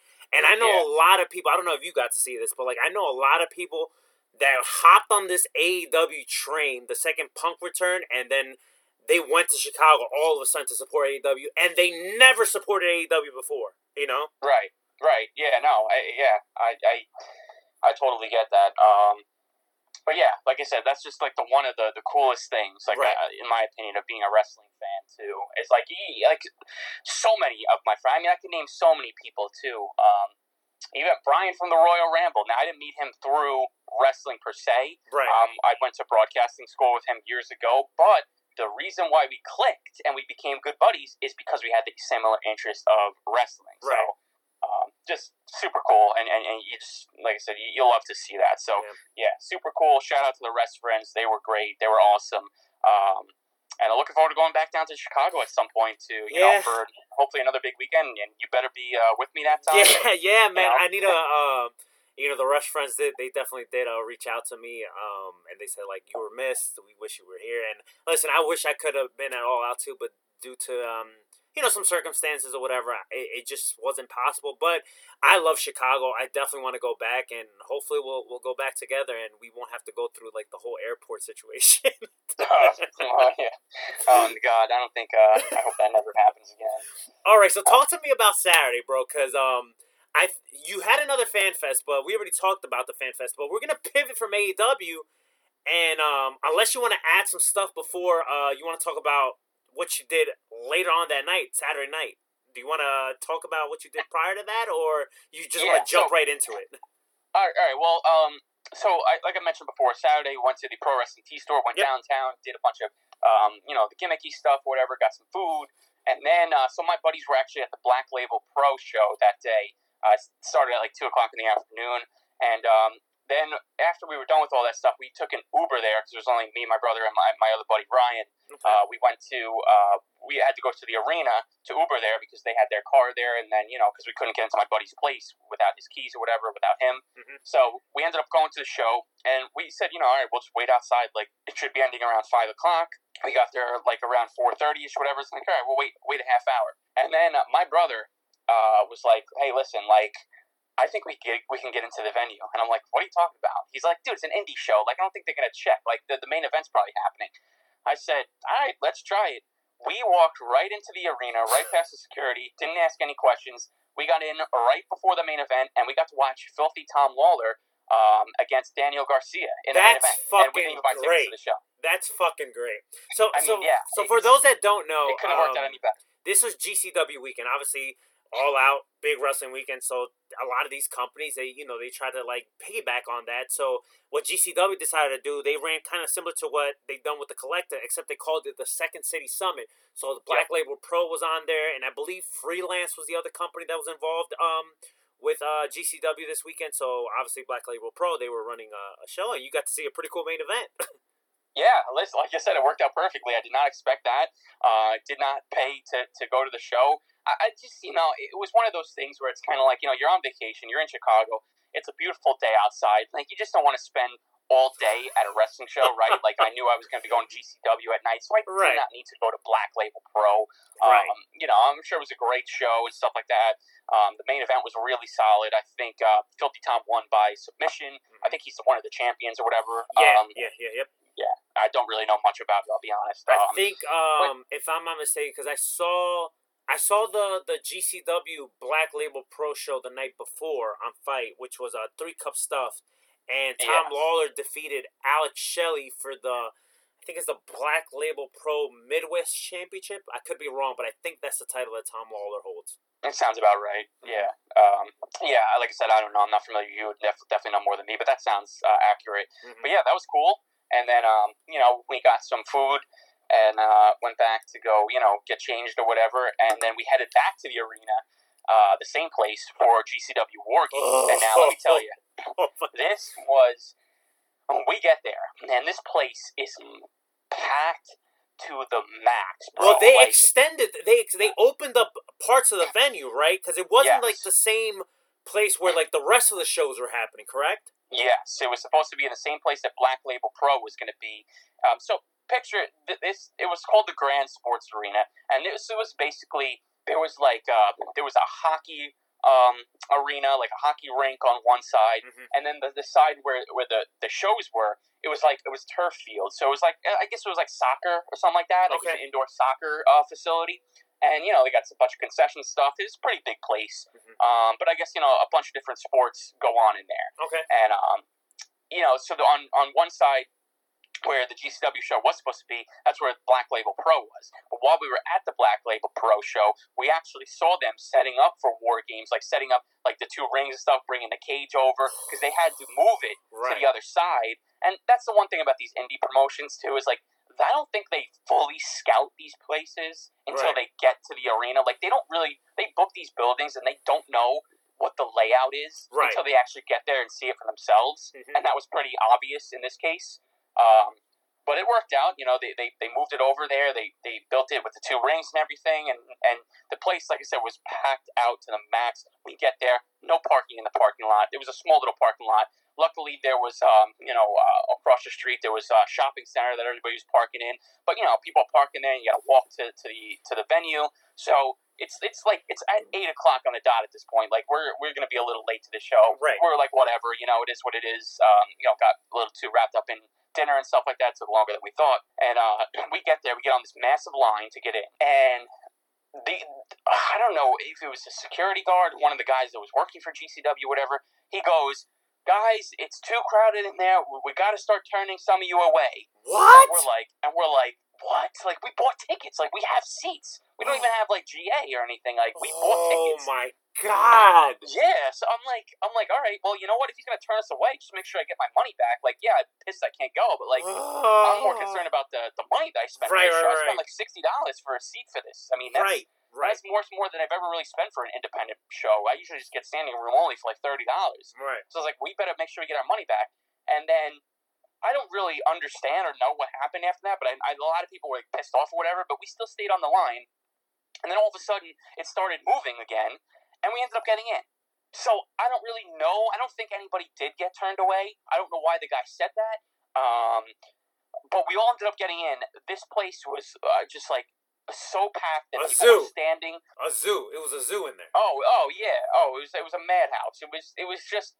And it was hot in there. Oh, see, that was my next question. What was the What was the temperature level in there? Oh, it was hot, bro. Like I spent half that ladder match or whatever. Even though you could see while I was waiting online, I could see the ring and the match itself. Right. But I spent a good majority of that match waiting online to buy a water bottle because it was just sweltering in there. Was it on top Progress? of all the people in there too? Was it Progress in Queens bad? Because that was not that. Not to that. Oh, okay. I don't think anything will ever beat that. Okay. Okay. But it was still pretty bad. Okay. But yeah, man, they had some bleachers in there. They had some foldable chairs. We ended up sitting for a little bit, but it's just like what I was going back to what I was talking about before. It's like sitting. It's almost like floor seats too. Like people stand up and like you can't see some of the spots. And I'm just like, all right. For the War Games match, I ended up standing for the whole time. Well, I mean, come on, it was War Games. Yeah, right. And I couldn't see any. The entrance or whatever was mobbed with people, like standing there waiting for the guys to come out. So I couldn't really see anybody who was coming out until they got into the ring. Right. It was cool though. We actually we were standing there, and then Brian Alvarez and Dave Meltzer were right over by us too. So that was pretty cool. Did you guys mark out? Did you guys talk some? No. Well, we the next day we did the Wrestling Observer Q&A. Oh, that's cool. How was that? We'll get to that. We'll get to that. Yeah. But it was also cool too because Marco was there. as well as Anthony Bowens from The Acclaimed, and Dante Martin was there, and his brother Darius was there, and Hook, Taz's son, was there. Yeah. Yeah, so then they were all standing literally right by us watching this too. So it was pretty cool. The War Games match itself was just unfreaking believable. Before we talk about War Games, I definitely want to talk about this ladder match. I know, because it was I think it was dubbed the ladder. It was a ladder scramble something fuck. Like it was some weird name like that. And dude, watching this match, I was just like, what the fuck am I watching or whatever? And obviously, like the two guys that really were spotlighted heavy was Ninja Mac and my guy, what's his face, Dante. Dante. I can't think of his last name. Dante. Was that the one that took the bump? Yes. Yeah, I can't remember his name. I can picture his face, but like I said, you would probably know better than me. I'm sure it's on the tip of your tongue. Yeah. But Ninja Mac, dude, that dude's insane. Oh, I mean, dude, I discovered him when we went to Atlantic City. I mean, right. he's unbelievable. Like I said, the things he does, I just don't. It's like Will Ospreay. Like I just don't understand how a human being is capable of doing the things that he does. It's pretty incredible. That finishing spot where he did the power bomb off of the top of the ladder. I mean, dude, there was several ways where that could have gone terribly wrong. Yes. And it worked. Dante Leon. That's a kid's name. Yeah, there you go. Mm-hmm. So shout outs to both of them for making that spot work. God. And as far as everybody else in that match too, like that milk crate spot too was freaking nuts. I mean, I couldn't. I'll be honest, I couldn't really see that because from where my seats were. Shane Mercer just fucking press slamming people outside of the ring. Yeah, this dude was on a ladder, and I forget who it was. He literally this dude just tossed the ladder outside the ring with the guy on it. like freaking unbelievable stuff, man. Like, and I knew this would be crazy. Right. Like it definitely lived up to that hype. It was nuts. Yeah, it was definitely a fun match, and like I said, Ninja Mac and Dante Leon, those two, they remind me a lot of Alex Zane and Blake Christian before they got signed. And obviously Alex Zane is not signed anymore, but the run they're both having reminds me a lot of Blake Christian and Alex Zane because they were like both like parallel to each other. So that's what they remind me of. But let's get into this War Games, dude, because I remember when this match got announced, I remember telling you, dude, if you go to All Out Weekend, you have to go to the GCW show. You have to. Because it's insane. It's like, the culmination of this Ricky Shane Page, Nick Gage story with Team 440 versus Team MDK. But take it away, bro, because you was there live. It was nuts, man. I mean, it's so funny too because my boy Ryan from Jersey, he was one of the buddies that came along on this trip with us, and he never been to a GCW show before ever, and he'd never seen a death match before ever. Mm-hmm. And it was so funny watching his reaction to all the light tubes that were broken in this match, all the glass that was being just literally shattered everywhere, like into the crowd and stuff. Like he couldn't believe it. It was so funny because that's exactly how I was in Atlantic City too, for my first time. But man, I mean, it's as brutal as it gets. I mean, I knew this would be so chaotic and hectic and bloody and just unbelievable. They had those two. I don't even know what you want to call them. The thing that Ricky Shane Page got thrown off of. The scaffolds. The scaffolds, yeah. Like I knew there was going to be a crazy spot going off of that. Well, at one point of the match, and I never seen. I don't know how it was live, but visually, and I did the post on it when Alex Colon and Atticus were fighting on top of the scaffold.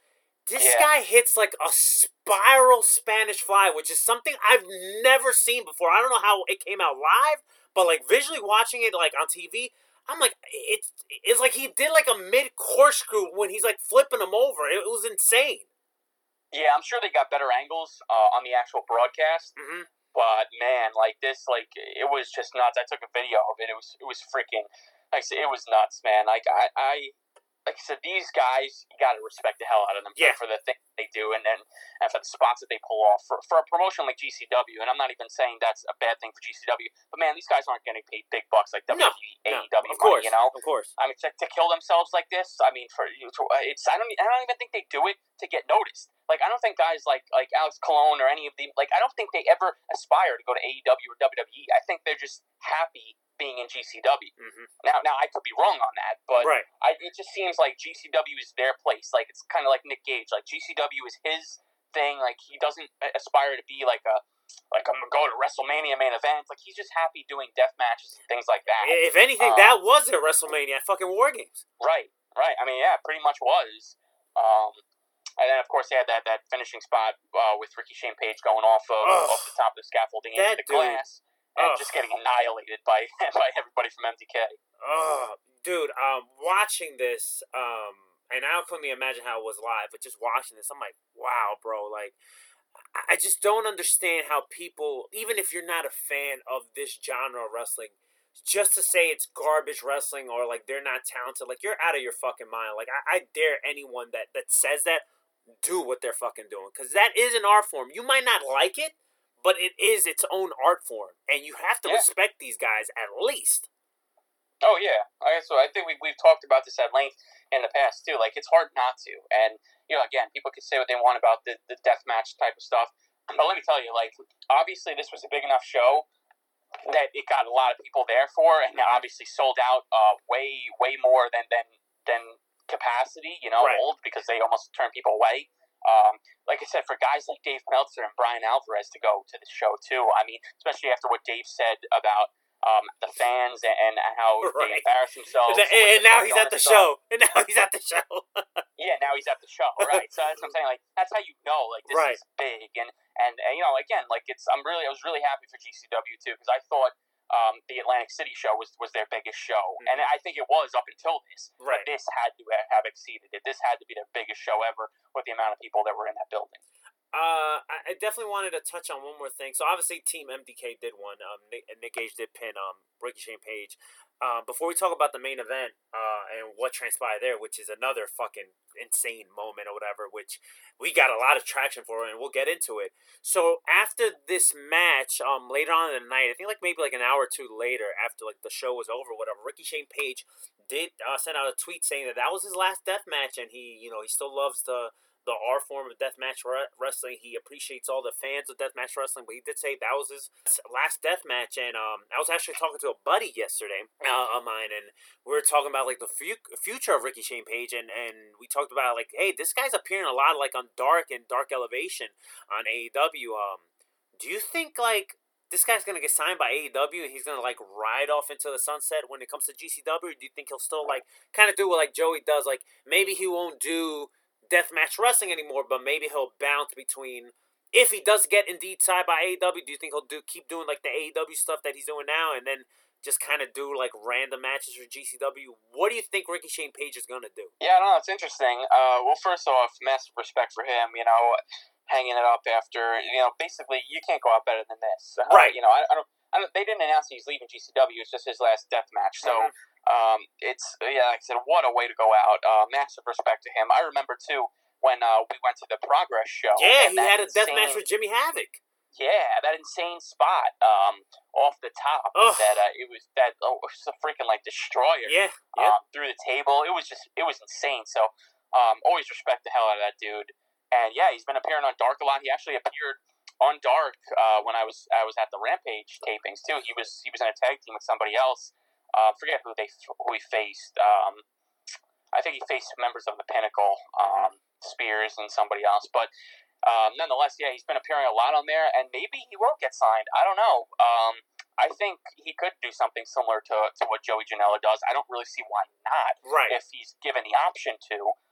But ultimately, it's all up to him. But I think whatever the future holds for him, it's nothing but a bright future, because I think he's very, very talented, and he could be a huge asset to something like AEW, or even more so too. I hate to, it's just it's hard with AEW because their roster is so deep now. Right. So I feel like he'd be more of an asset to a company like Impact. I don't know if that's on his radar or whatever. Like I said, he's been doing a lot of AEW tapings, so obviously Tony's familiar with him. Right. But yeah, I'm looking forward to seeing what he does in the future. But yeah, just massive amounts of respect for that dude for putting his body on the line for years in deathmatch style wrestling, because that, again, it's not easy. in a perfect world, right? In a perfect world, because I'm such a big fan of Ricky Shane Page. He shows up with the whole 4-4-0, like let's say an Impact, and they just cause havoc or something like that. That's like in a perfect world. But you talk about Ricky Shane Page being like such an asset, which I totally agree. But I think a lot of people tend to forget, and it's not that they forget, but they look at a guy like Ricky Shane Page and they're like, okay, he's a deathmatch guy. But he's also like, he has a very great creative mind for the business too. And I've always said this too, if and when, and I'm not saying that this time is now, but if like RSP decides to hang it up, I think he would be a strong asset for any company when it comes to like a backstage role, when it either comes like in a creative aspect or even like even being like an agent. Because I think that's how good Ricky Shane Page is, because he gets it. He gets it. Yeah, no, totally. I mean, he's like you said, he's not just a deathmatch guy. He's a good, solid professional wrestler as well, and a lot of people don't know that because they've only seen him wrestle a deathmatch style. So yeah, I agree 100%. Like I said, either way, I think his future looks pretty bright. And maybe he knows something that we don't know. Maybe that's why he did hang it up after, and says he's not doing any more death matches, because maybe Tony says, "Hi, all right, we're going to give you a contract, pretty soon or whatever." Like, I don't know. Like, who knows? We don't know, but it's going to be fun to see what the future holds for him for sure. All right, dude. Let's talk about this main event, man, because it's funny because so me watching it from home, I'm like, wow, like they cut Matt Cardona because they kept on like they announced it on the social media and Game Changer Wrestling, and they even announced it on top of the card, like, hey, Matt Cardona was going to do this open challenge for the GCW World Title. So then when War Games happened, I'm like, wow, they cut Matt Cardona. Wonder what happened here or whatever, right? And then the commentary. So Joey Janela was doing the commentary also with KG. And I forget who else was on commentary for the War Games and the whole show. So Joey hopped on commentary for the War Games match, and then they announced, like, hey, don't go away, folks. Like, we still have one more match, which is the Matt Cardona Open Challenge or whatever. And then Joey kind of teased it like it was going to be him. So I'm like, oh, that's pretty cool. Like, hey, we might get like a full match between Joey and Cardona. But take it away from your standpoint. Like, after War Games happens, like, what's going through your head? All right, so yeah, I mean, I had a feeling something big had to go down, right? I mean, after that match wasn't the main event, and I said to myself too, how are they gonna clean all this up to get ready for a main event? Right. Well, they didn't. They left the cage. They just left everything over there.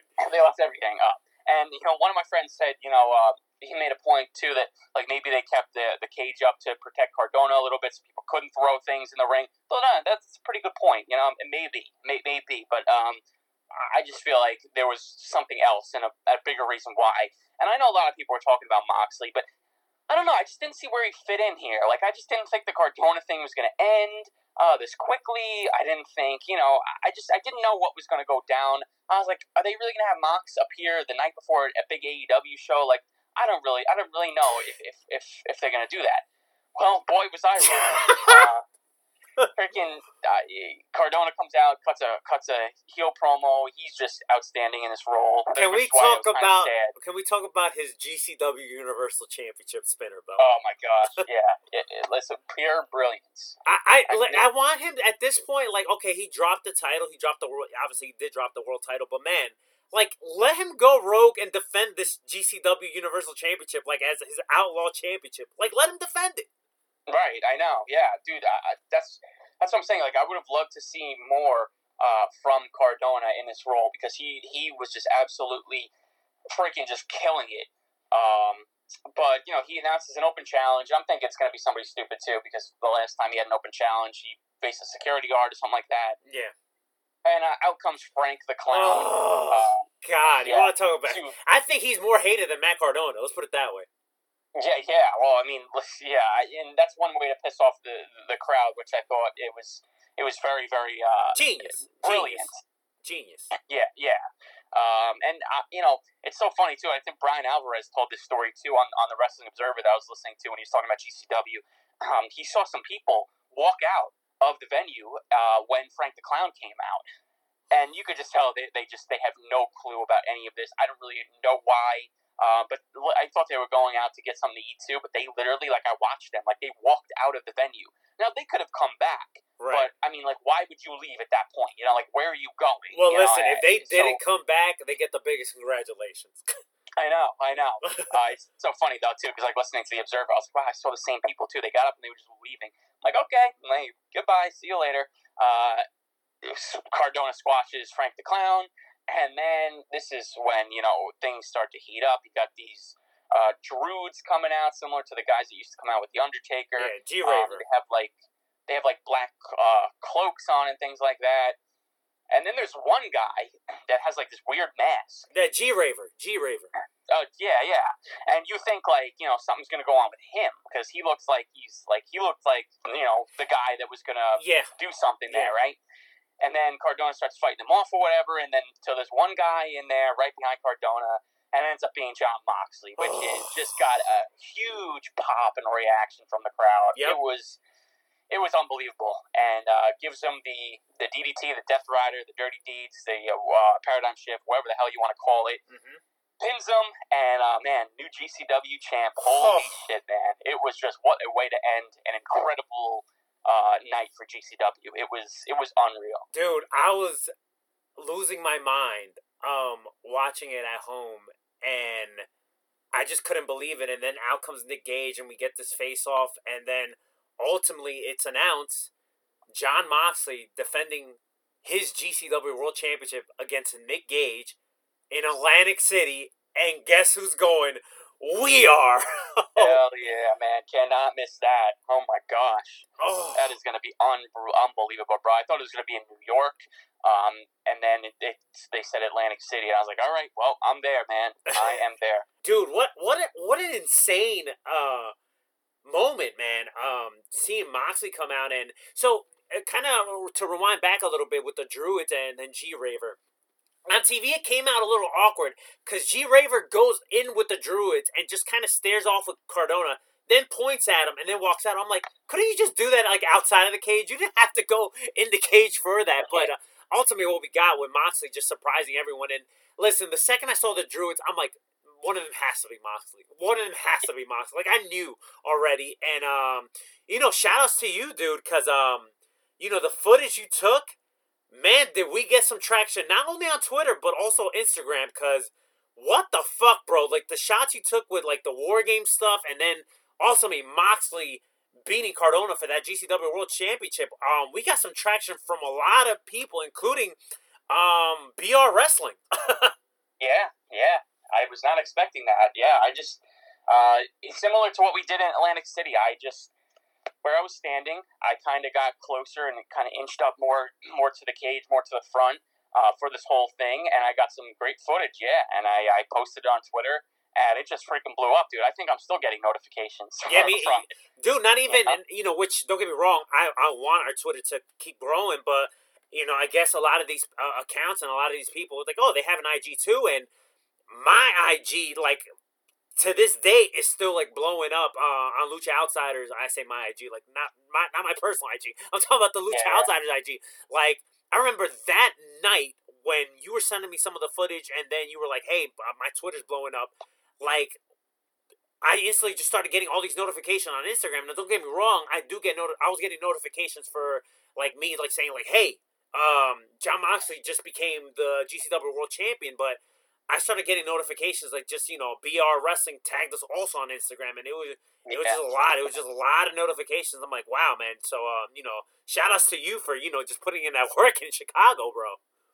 Hell yeah, man. Hey, listen, any way it can help grow Lucha Outsiders, it was awesome. So I'm glad we got more followers, and I got that's not anything nearly as much as you got on the Instagram, but a couple new followers here and there on Twitter, and it was just really cool that a bunch of other media outlets picked it up, and I saw a bunch of journalists too. I know Alex McCarthy.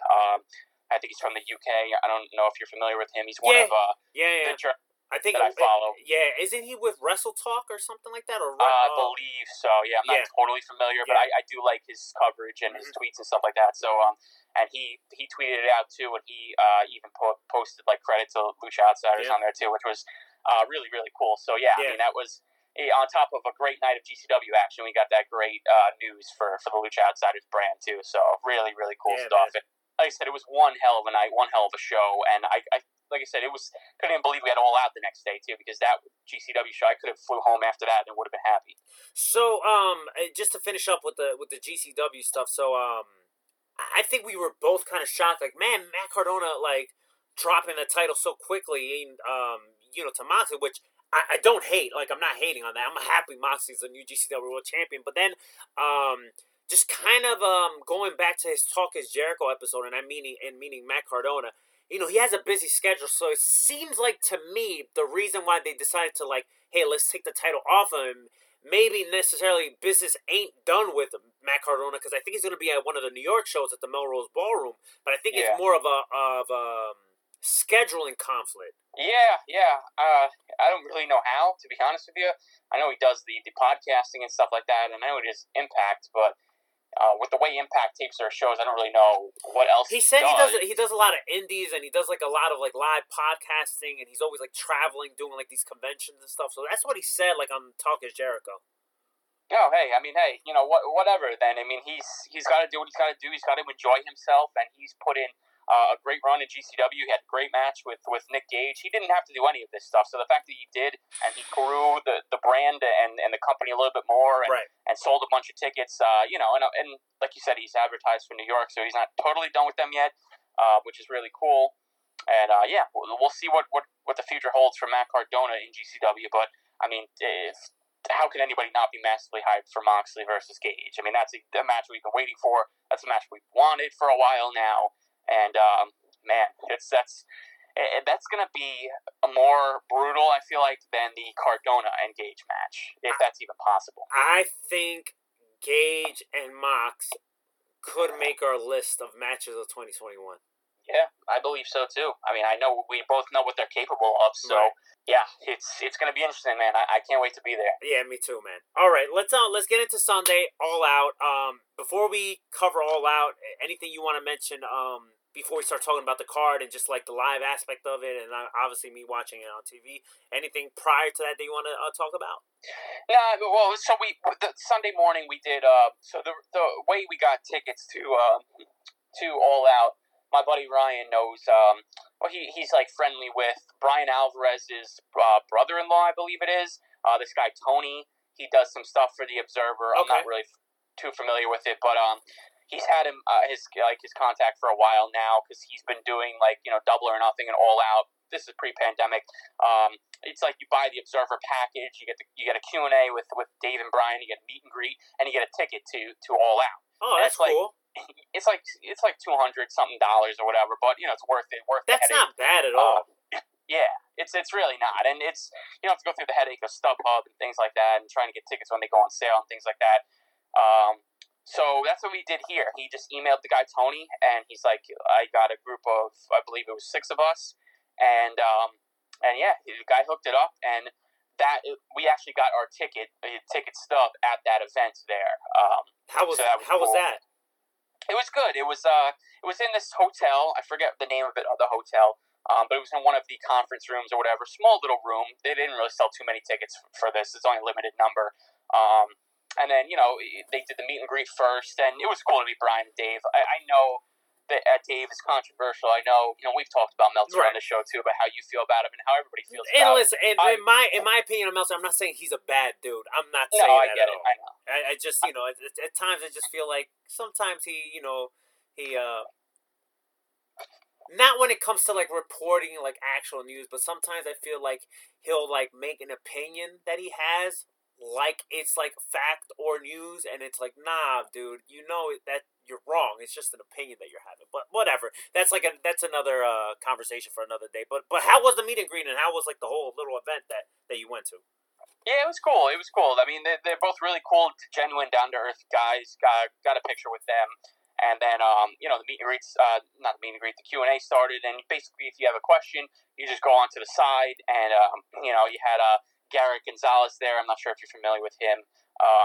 He's part of the Observer crew. Mm-hmm. He was there with the microphone, and he would hand it off to people with questions. And yeah, it's just cool to listen to Dave and Brian talk in person. It was basically like a live edition of like a Wrestling Observer radio. Cool. Did you ask a question? I did not ask a question. No, I did not. I didn't really have anything to ask, and I was just gonna enjoy it and sit there and listen to. So my next question is, what kind of people were there? Oh yeah, okay. So some of these people asked the dumbest questions. this one guy went up there and he asked Dave how he can watch All In. Oh, I swear to God. I swear. He's like, how do I watch All In? Did people laugh at him? Because I would have laughed. People were laughing. Yeah, the whole crowd broke into a laughter. And Dave's like, well, of course, Dave goes into this whole big thing. Oh, Ring of Honor owns it, and this and that. You could probably get it on Double Bar, and this and that. And it's so funny too. And the one thing that popped me and everybody else in the room too is like, you know how if you ever listen to those two, it's like every time Brian talks, Dave always interrupts him and talks over him. Yeah. Well, freaking Brian was talking, and Dave, you can tell he's like trying to like talk over him so badly. And Brian just goes, well, hold on, let me finish my thought for a second. The whole place popped, bro. I guess everybody just knows that about this dude. It was one of the funniest freaking things ever. I'm a big Brian Alvarez guy. Like, He's so funny. Well, I do have my little opinions, and I won't even say issues. I do have my opinions about Meltzer, and I'm not saying I don't like Meltzer, but I'm a big Brian Alvarez guy. I just love his little snarky, witty remarks, and when he goes on these rants, I fucking love Brian Alvarez. Oh, yeah, I told him that, too, when I met him at the meet and greet. I said, bro, your rants and your Twitter, your tweets, yeah. I said they kill me, dude. Like you are just hilarious. And he started laughing. He's a man. He's a man. Yeah, he's really, really cool. So, yeah, I mean, it was like an hour, and a little over an hour with the Q&A. Mm-hmm. And, we got our tickets, and then we went out for some lunch. And then by that point, we just got back to my boy's place and got ready. And then we headed to the arena because we had to get there early because we wanted to be one of the first people in line to get merchandise. Of course, the merch. To go early. Yeah, obviously, you know that, and everybody else knows that, too. It's very, very important, and especially with the debacle of Pro Wrestling Tees. Right. And Ryan's a big merch guy. Big merch guy. Oh, yeah. Listen, if you're a wrestling fan, it comes with it, you know? Yeah. All right, so you're at the venue, whatever. You get your seats or whatever. Where were you guys sitting at? I know the videos you posted, especially during that Lucha and Lucha Brothers and Young Bucks match. I was like, man, look at these shots. But what section were you guys sitting at the the Now Arena? Such a terrible name. Yeah, we had section 117. Oh, nice. Yeah, that's another thing too with the package. They always hook you up with a nice middle center section, center with the Great ring seats, and the stage. Great Yeah, like it's totally worth it. It's totally worth it for the package. So yeah, I mean there were unbelievable seats, and the show. I mean, gosh, we all watched the show. We all know. We've seen the hype surrounding it. It just, oh my God, one of the best shows I've probably ever been to. I hesitated by saying like it's the best show I've ever been to because that's tough. Because I've been to so many great shows. That, like, to coin one as like the ultimate best one, it's really tough. But it's easily top 5 for you, because like I would say it's top 3 easily. I mean, it's easily up there with. And the other two that are rivaling it that came to my mind was the first ever NXT Brooklyn show, the first one they've ever done, and NXT TakeOver New York. Those two are also up in that conversation.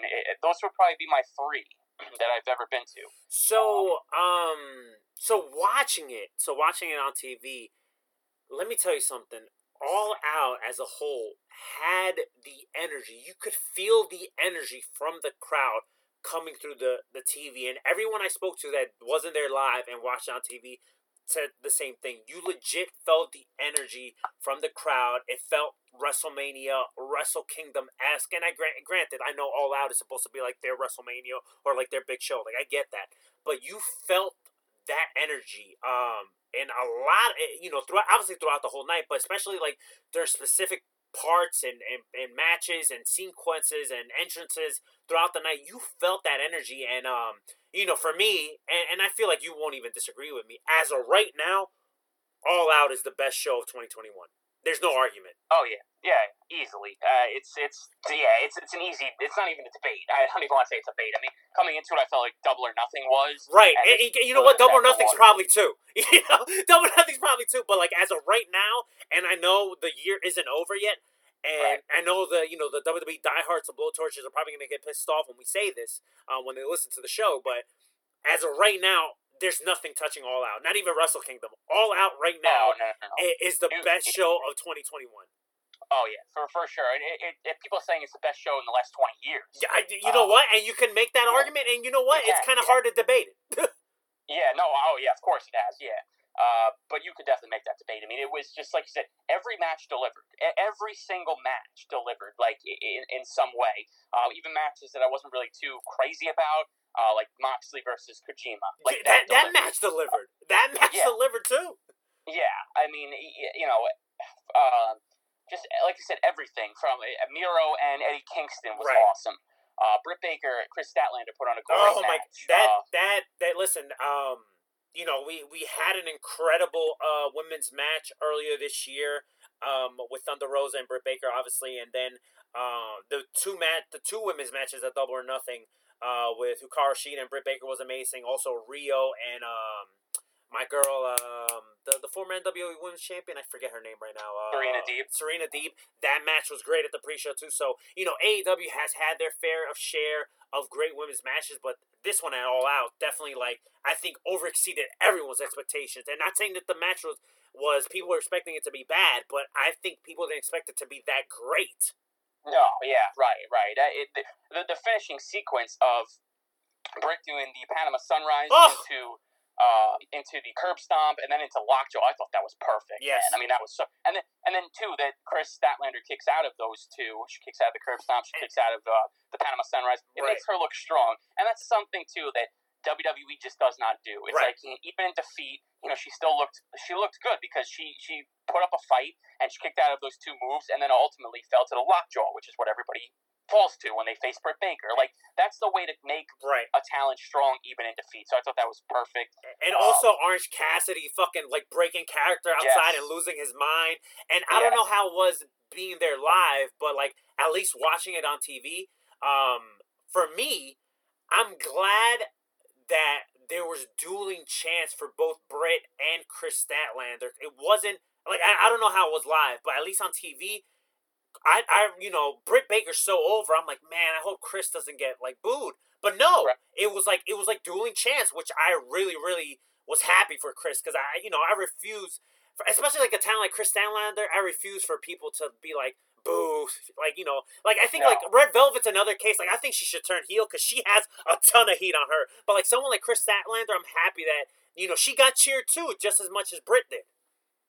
Yeah, no, totally. I definitely agree with that, too. I was, a similar thing, too.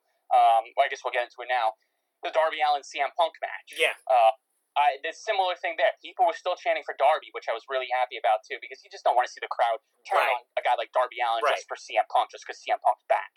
If it was WWE, crowd might have done that, but I feel like AEW crowds respect these talents more so. It's just a different fan base, and it was a similar situation in that match. It was dueling let's go Punk, let's go Darby chants. I thought it was great. The match itself I thought was good. I thought the match was good too. You could listen.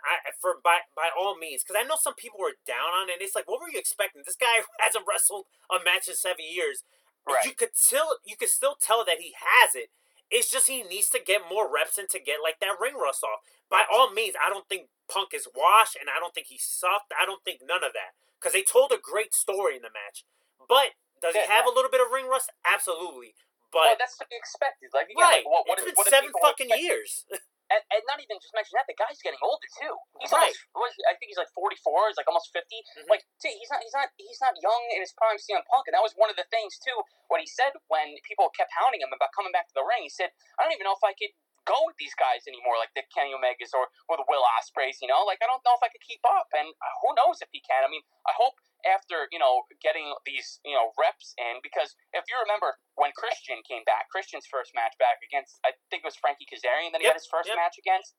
He was blown up, bro. He was blown up in that match. And you know what? Even blown up, he still looked good.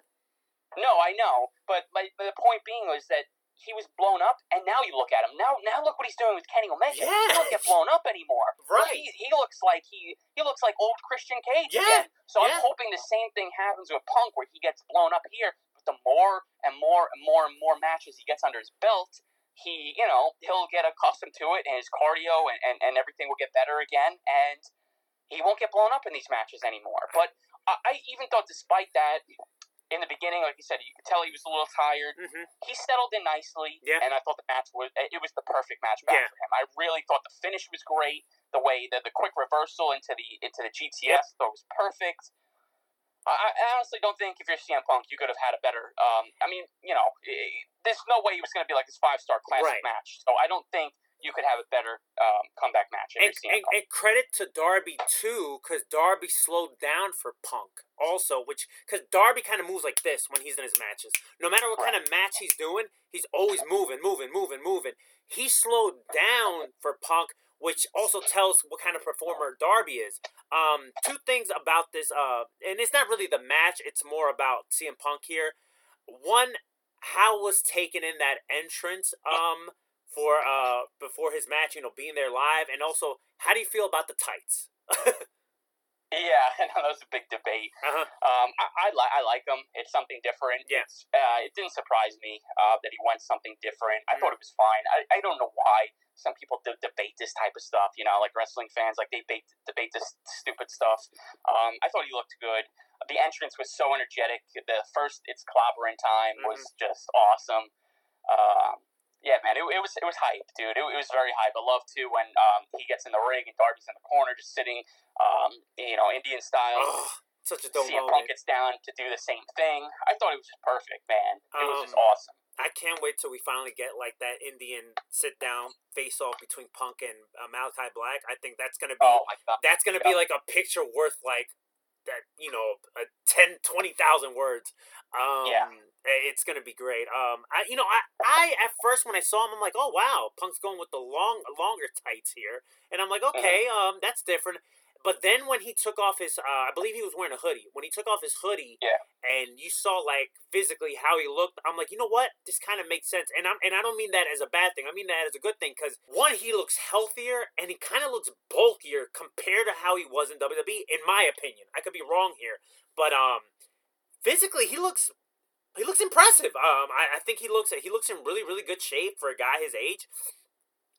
So I don't really mind the long tights.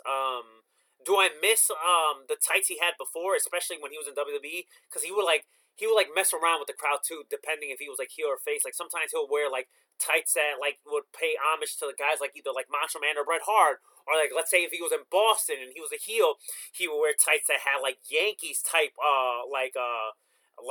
essence to his tights. So I kind of miss that. But who knows? Maybe he'll do the same thing with these longer tights that he's wearing now.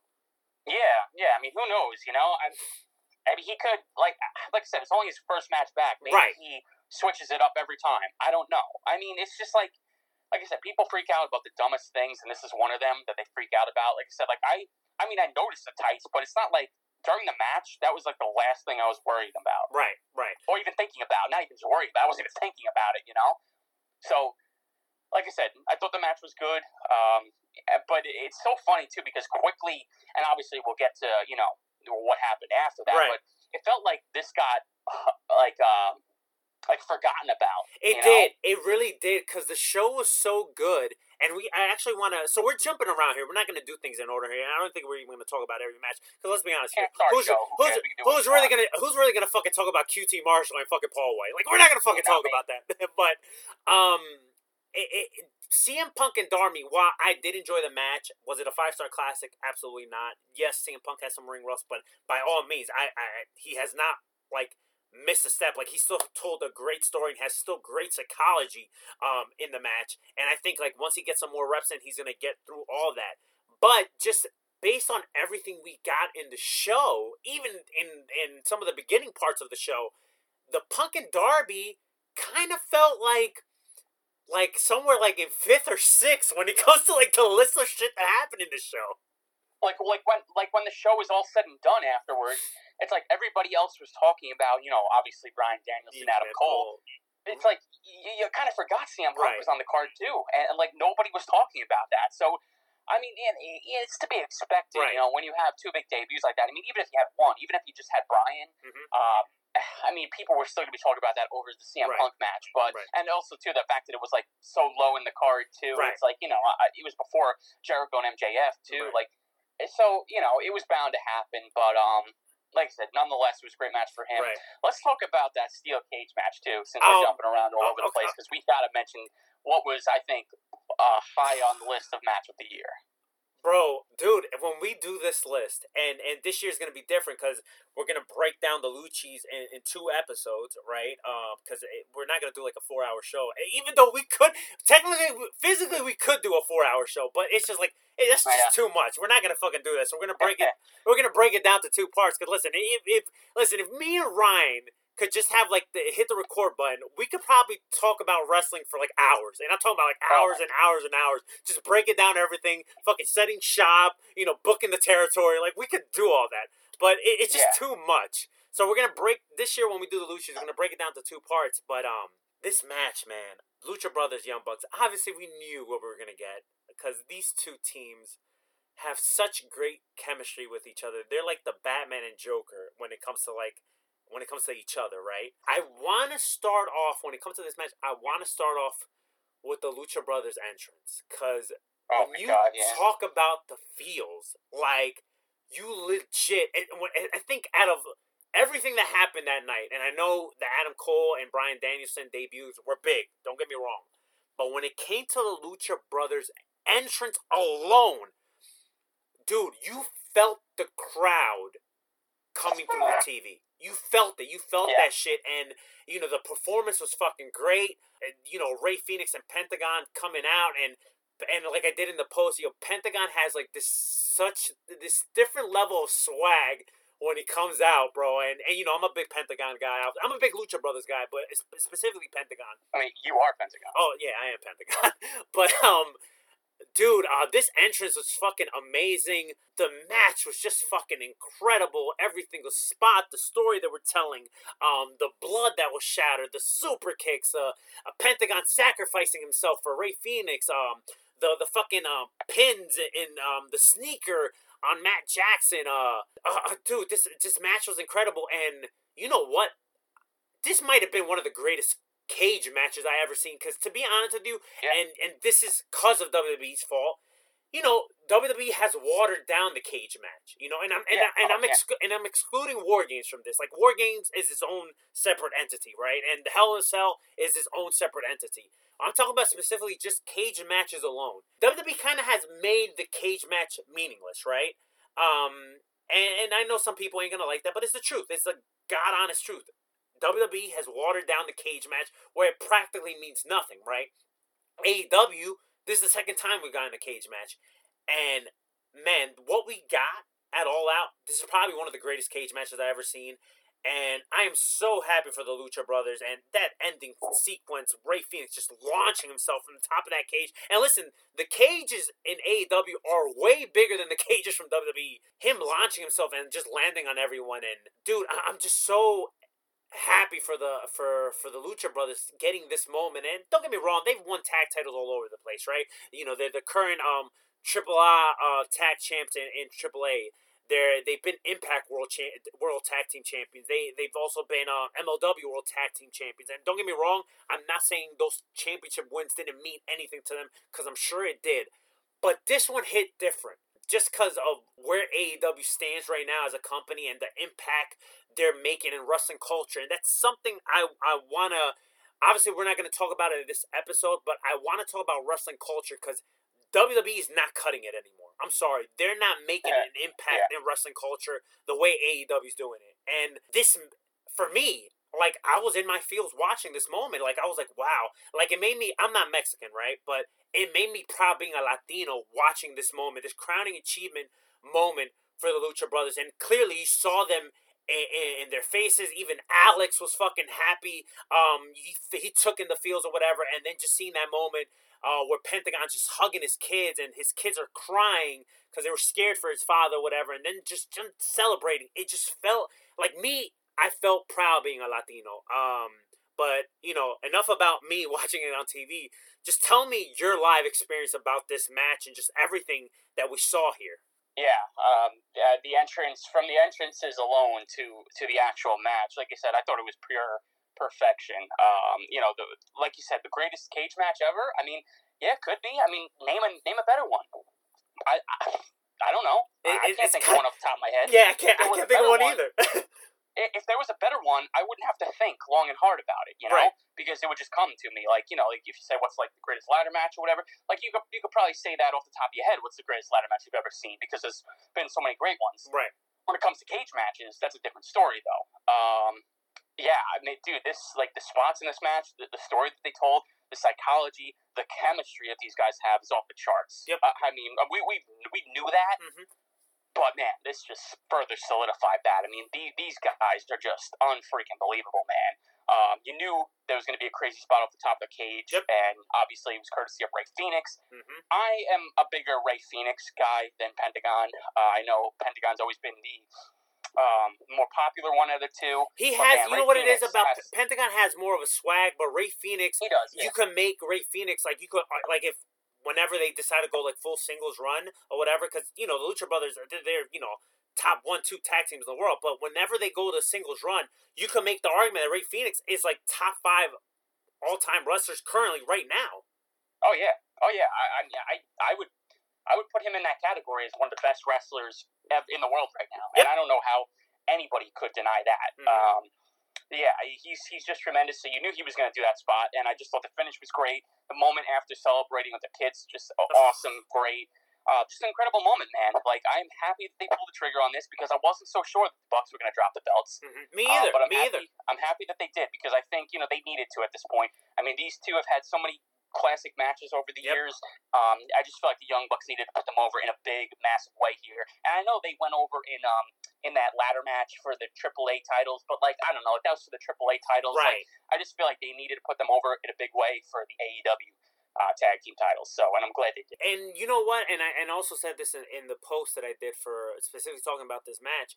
You know, much respect to all parties involved, but also I don't think it could have happened at a better place. It made perfect sense for the Bucks to drop those tag titles in Chicago to Yeah. the Lucha Brothers, because especially you have that strong Mexican demographic over there in Chicago, so it made perfect sense. Like, obviously they could have this match in Mexico, you know, for the AEW tag strap. So what's the second best place? Chicago. So it just made perfect sense. It was such a beautiful ending, them celebrating it, and I'm just so happy for them, man. And it was just an incredible moment and an incredible match that I'm sure that it's gonna be on top of our list. If it's not number one, it's gonna be up there, dude. When we talk about matches of the year.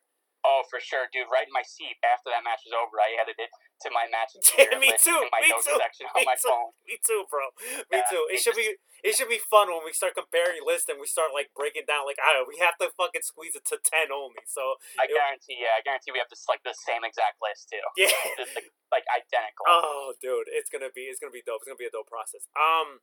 Listen, I wanna just mention one thing. I wanna go backwards real quick because this was an incredible moment too. So when Moxie beats Kojima, we get Suzuki, bro.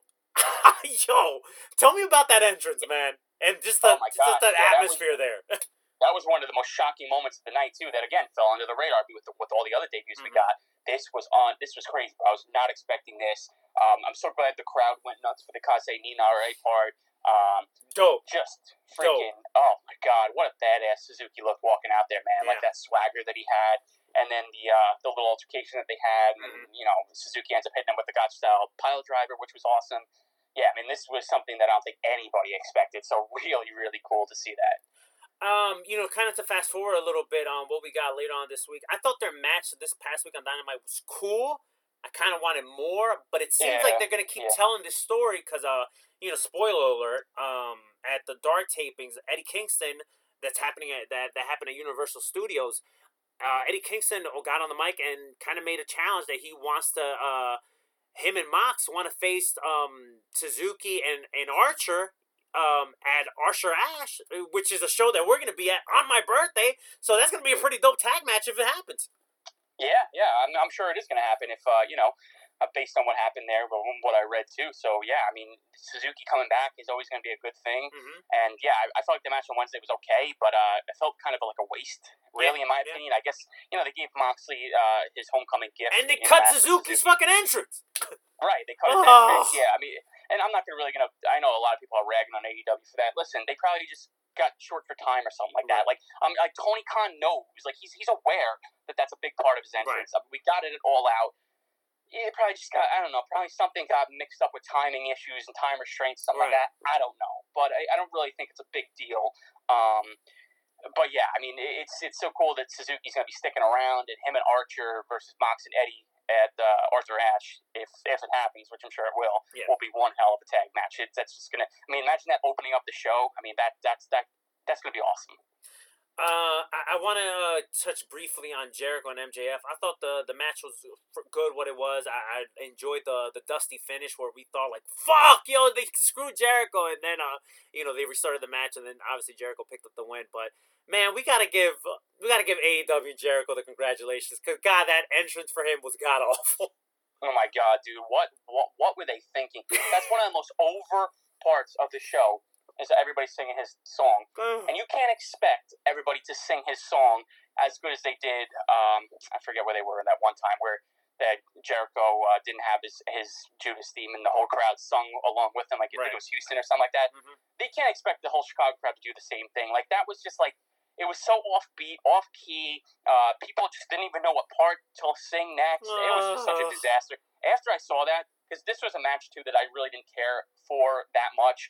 I used this as my bathroom break, and actually that's where I saw Iridian at the vodka lemonade stand, too, where we talked for a little bit. But I didn't miss the whole match. I got back, and then I saw, basically the conclusion of it and everything like that. But I feel like, no disrespect to either one of them, I just seen it too many times, bro. I just feel like this thing has been going on for far too long. Right. And I was like, I could have gone during the Women's Casino Battle Royale, but I was thinking at that point, everybody is going to the bathroom for that match. So I'm like, I'm going to wait for a match that not a lot of people are, going to be up there for. So that was my thinking in that.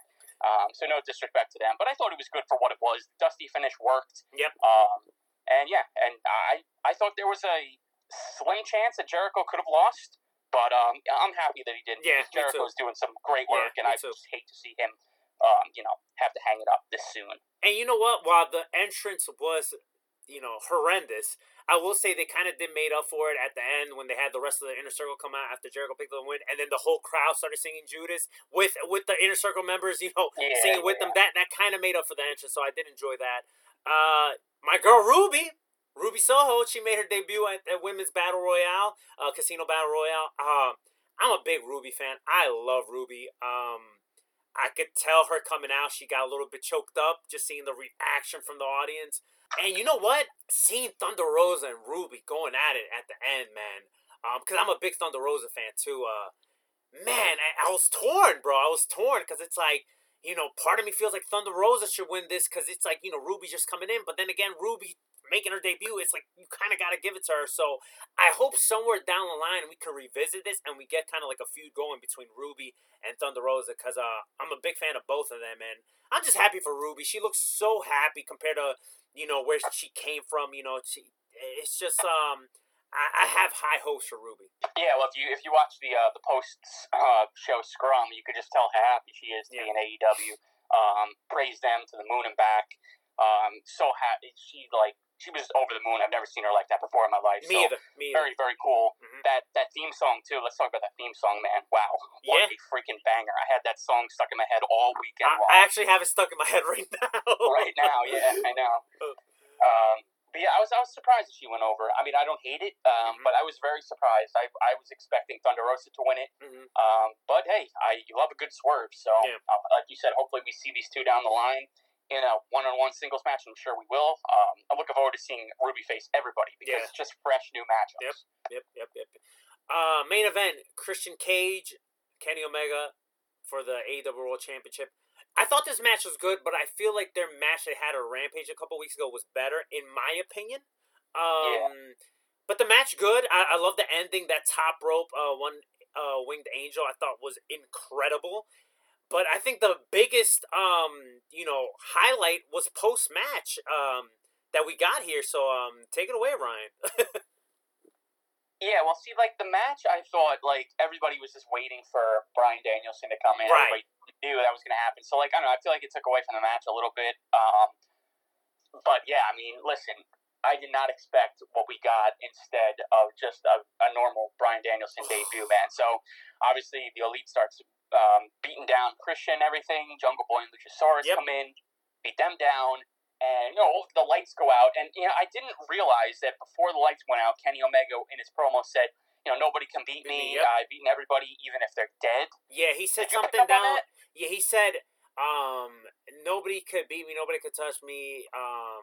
They, the people. He said something down like the people they're either somewhere else or they're dead. And then that's when the lights went out, and then we get this incredible fucking theme, which is like, wow, man, look at this guy's making his debut, and look at how much they value this guy already. Now, granted, I know he's best friends with all the the EVPs, which obviously that helps, but Jesus Christ, this is how you know when you're valued. The horse shit that Adam Cole was coming out to for months. Compared to this fucking amazing theme that has essence to the Undisputed Era theme song. Oh my God, bro. This is how you treat a talent that you value, okay?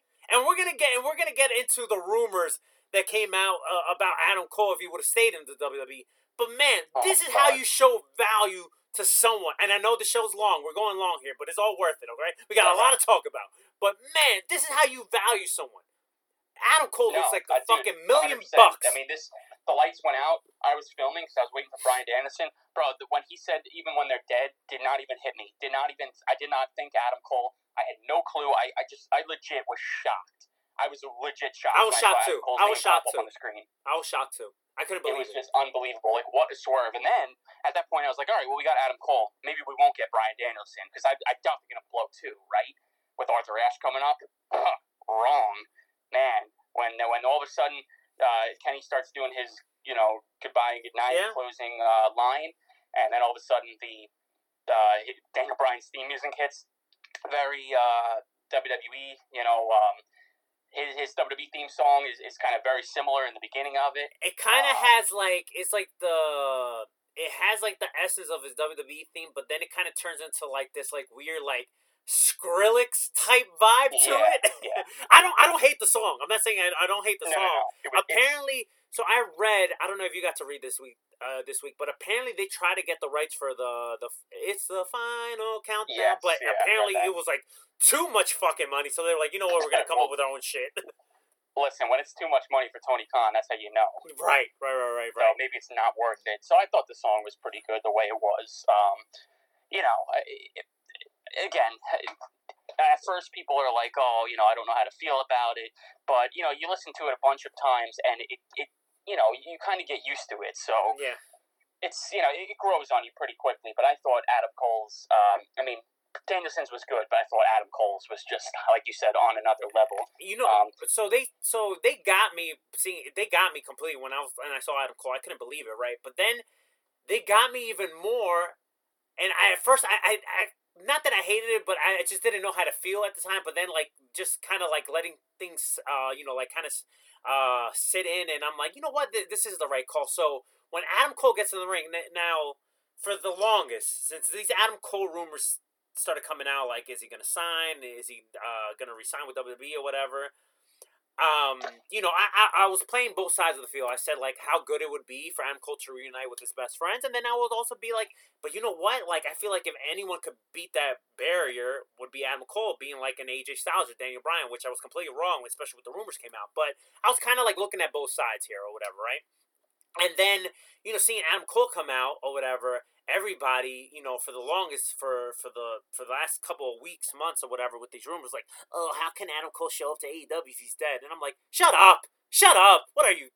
Yeah, those are marks that look way too into it, man. What are you? Like, oh no, if Adam Cole comes back, they gotta acknowledge that or whatever. And obviously they did that in BTE, which was a great episode or whatever. But Adam Cole, if you see him in the ring, if you go back and watch it, Adam Cole goes like, he's yelling at Kenny Omega at first or whatever. The Young Bucks look scared and they're like, all right. He's like, Adam, relax or whatever. And he's just looking straight at Kenny and goes like, you think I forgot what you did to me? You think you forgot? You think I forgot what you did to me, you son of a bitch or whatever? And then he super kicks Jungle Boy or whatever. So perfect. So at first I'm like, oh man, I'm like, damn, he's rejoining the Elite. And at first I'm like, man, but I really want to see this Kenny and Cole feud. But you know what? it kind of makes sense for him to rejoin the Elite and just kind of ride with them for a while. And then at some point, we finally see like tension break, and then we kind of see the seeds planted of the eventual Kenny and Cole feud. Because I think somewhere down the line, that's what we need to get. But you know what? It makes sense for Cole to join the Elite now. Oh, 100%. This was the way to go. Like you said, you slow burn to him and Kenny. Yeah. You don't just give it right to us, especially since looks like, and I don't really know, they're going to have a decision on their hands eventually, AEW, because you still have Hangman Adam Page. Yep.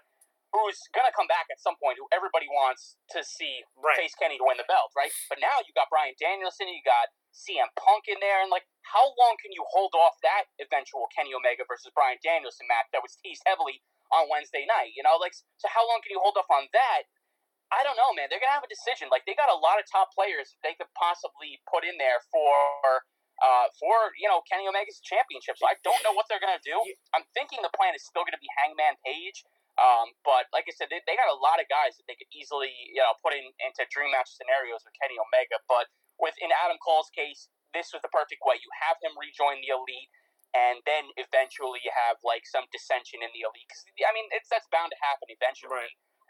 And then you will get that match somewhere down the line, whether it's for the belt or not. I don't care. I just want to see the match.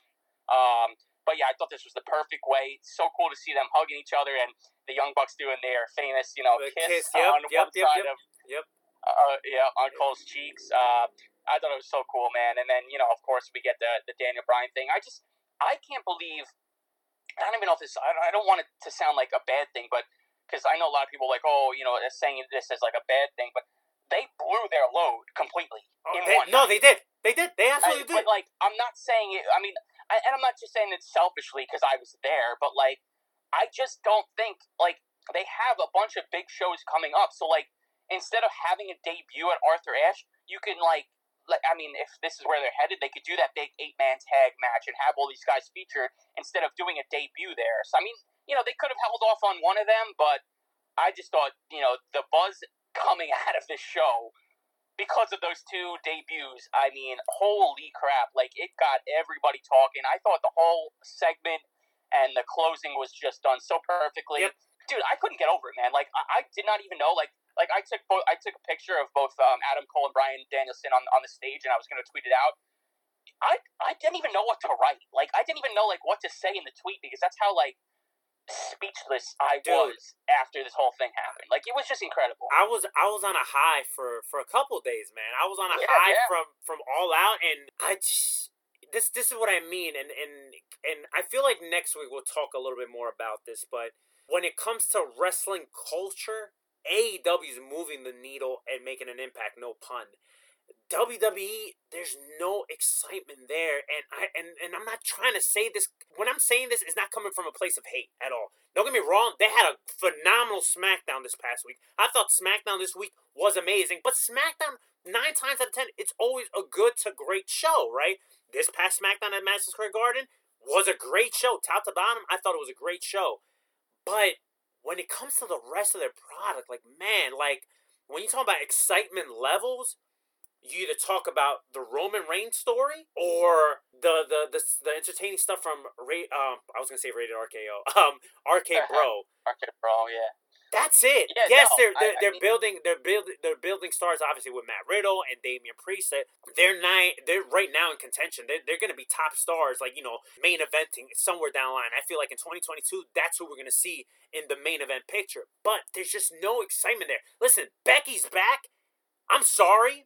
While I feel like she's doing an okay job as a heel, especially what we got on SmackDown, like she was getting booed, which this is what we want, right? And Bianca, thankfully, even though they did a terrible job with her at SummerSlam, thankfully Bianca has not lost steam whatsoever. And yeah, people are starting to turn on Becky, but in my opinion, even with Becky's return, she's not moving the needle. I'm sorry, and that's not necessarily that's not necessarily a knock towards her. That's more a knock at the company. Something's wrong with WWE.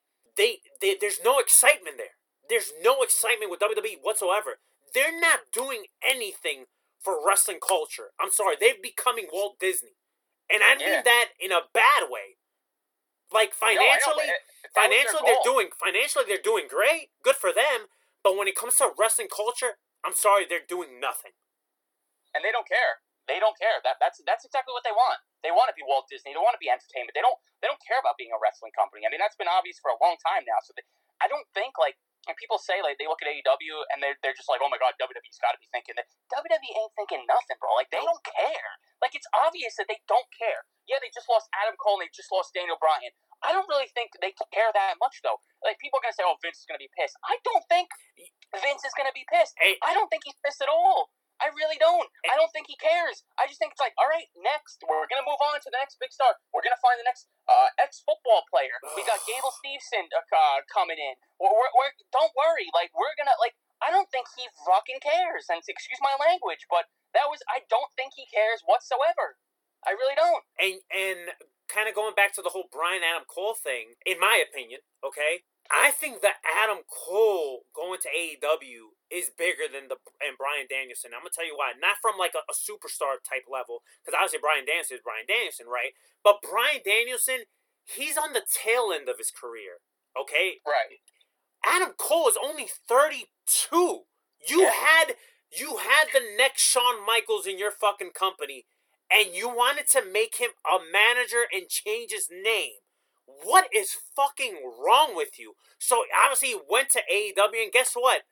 He's probably gonna stay in AEW for the rest of his fucking career, and I'm not saying that as a bad thing. Obviously he might, if he wants to, he could go to New Japan or go to Impact if that's something he wants to do with the whole Forbidden Door being wide open. But he's probably gonna, for the next 20 years, all right, if he's 32, if he wants to wrestle till he's 50, he's probably gonna spend the rest of his career in AEW. And can you blame him? No, because WWE, once again, and I'm not saying Triple H, but WWE as a whole did not value what Adam Cole brings to the company. If anybody wants to argue with me or argue with the show, well, Adam Cole is small, Adam Cole is not like big as like these other guys.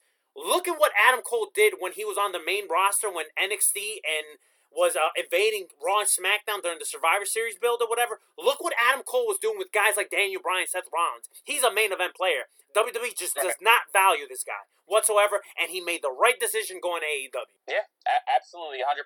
And like you said, I completely agree. He'll probably end the rest of his career there because I just don't see a guy like him. Like, how is he going to go to AEW, right? Like he just did, right? He left WWE. He even said like that was his dream, and he left. Mm-hmm. Like what is going to make him go back to the WWE? Like what is going to he's gonna love it so much that he's gonna have such a great run in AEW that what's gonna make him sit there and say to himself, yeah, I gotta go back to the WWE? Like, he's getting money, he's getting creative control, he's with his girlfriend, he's with his best friends. Come on. Dude, I know. It's the best of both worlds for him. I mean, I don't see how he could ever be unhappy there. As far as a lot of other talent there too, you could say that who either went from WWE to there or just started there and they hear all the horror stories about WWE. It's like, how are any of these people going to want to go there, right. Unless everything drastically changes. But I mean, who knows if that's ever going to happen. Yeah, I mean, it's crazy, bro. Like, and the fact that McMahon and Kevin Dunn and Pritchard and whoever else was involved wanted him to be a manager for Keith Lee. I mean, my goodness, man, that just goes to show how out of touch these idiots are that run that company, man. I mean, it's just, like you said, I have no words. Like, they never cease to amaze me. Like, this shit is just, it's mind-boggling. It really is. It's mind-boggling. You had your next Shawn Michaels, like you just said, easily your next top star that could main event the next several WrestleManias, similar to what Roman Reigns did. Yep. And you let him walk out the door because I don't know. I mean, I don't know if they offered what money they offered him. But again, the Twitch thing probably played a big factor in it. The creative thing probably played a big factor in it. I don't know, but it definitely, it did not help. It did not help their case of keeping Adam Cole. That's for sure. It's mind-boggling, dude. And you know what? Like, kind of going back to what I said. There's just no excitement there, and now we're getting these Kevin Owens rumors and the Sami Zayn rumors, and you know what? They need to get the fuck out of there. As much as I've enjoyed most of Kevin Owens' work in WWE, And parts of his run, I feel like he's been underutilized. I do like the last year that we got from Kevin Owens. Maybe not some of his recent stuff, but like the story he was told with Roman. I think the Roman storyline rejuvenated Kevin Owens back to like a main event role. But like prior to that, ever since that Goldberg loss, I'm sorry, Kevin Owens to me, as much as I love the guy, it's been hit or miss, and it's not his fault. It's just, I don't know, he lost some steam after that Goldberg loss, and he should have never lost to Goldberg to begin with. Right, that's what I'm saying. Yeah. I mean, overall, I think he's had a good run there, but, like you said, it's been up and down, and he hasn't really done anything relevant in a long, long time. I mean, that feud with Roman, that was back in, like, December and January, and it's just, he hasn't done anything relevant since.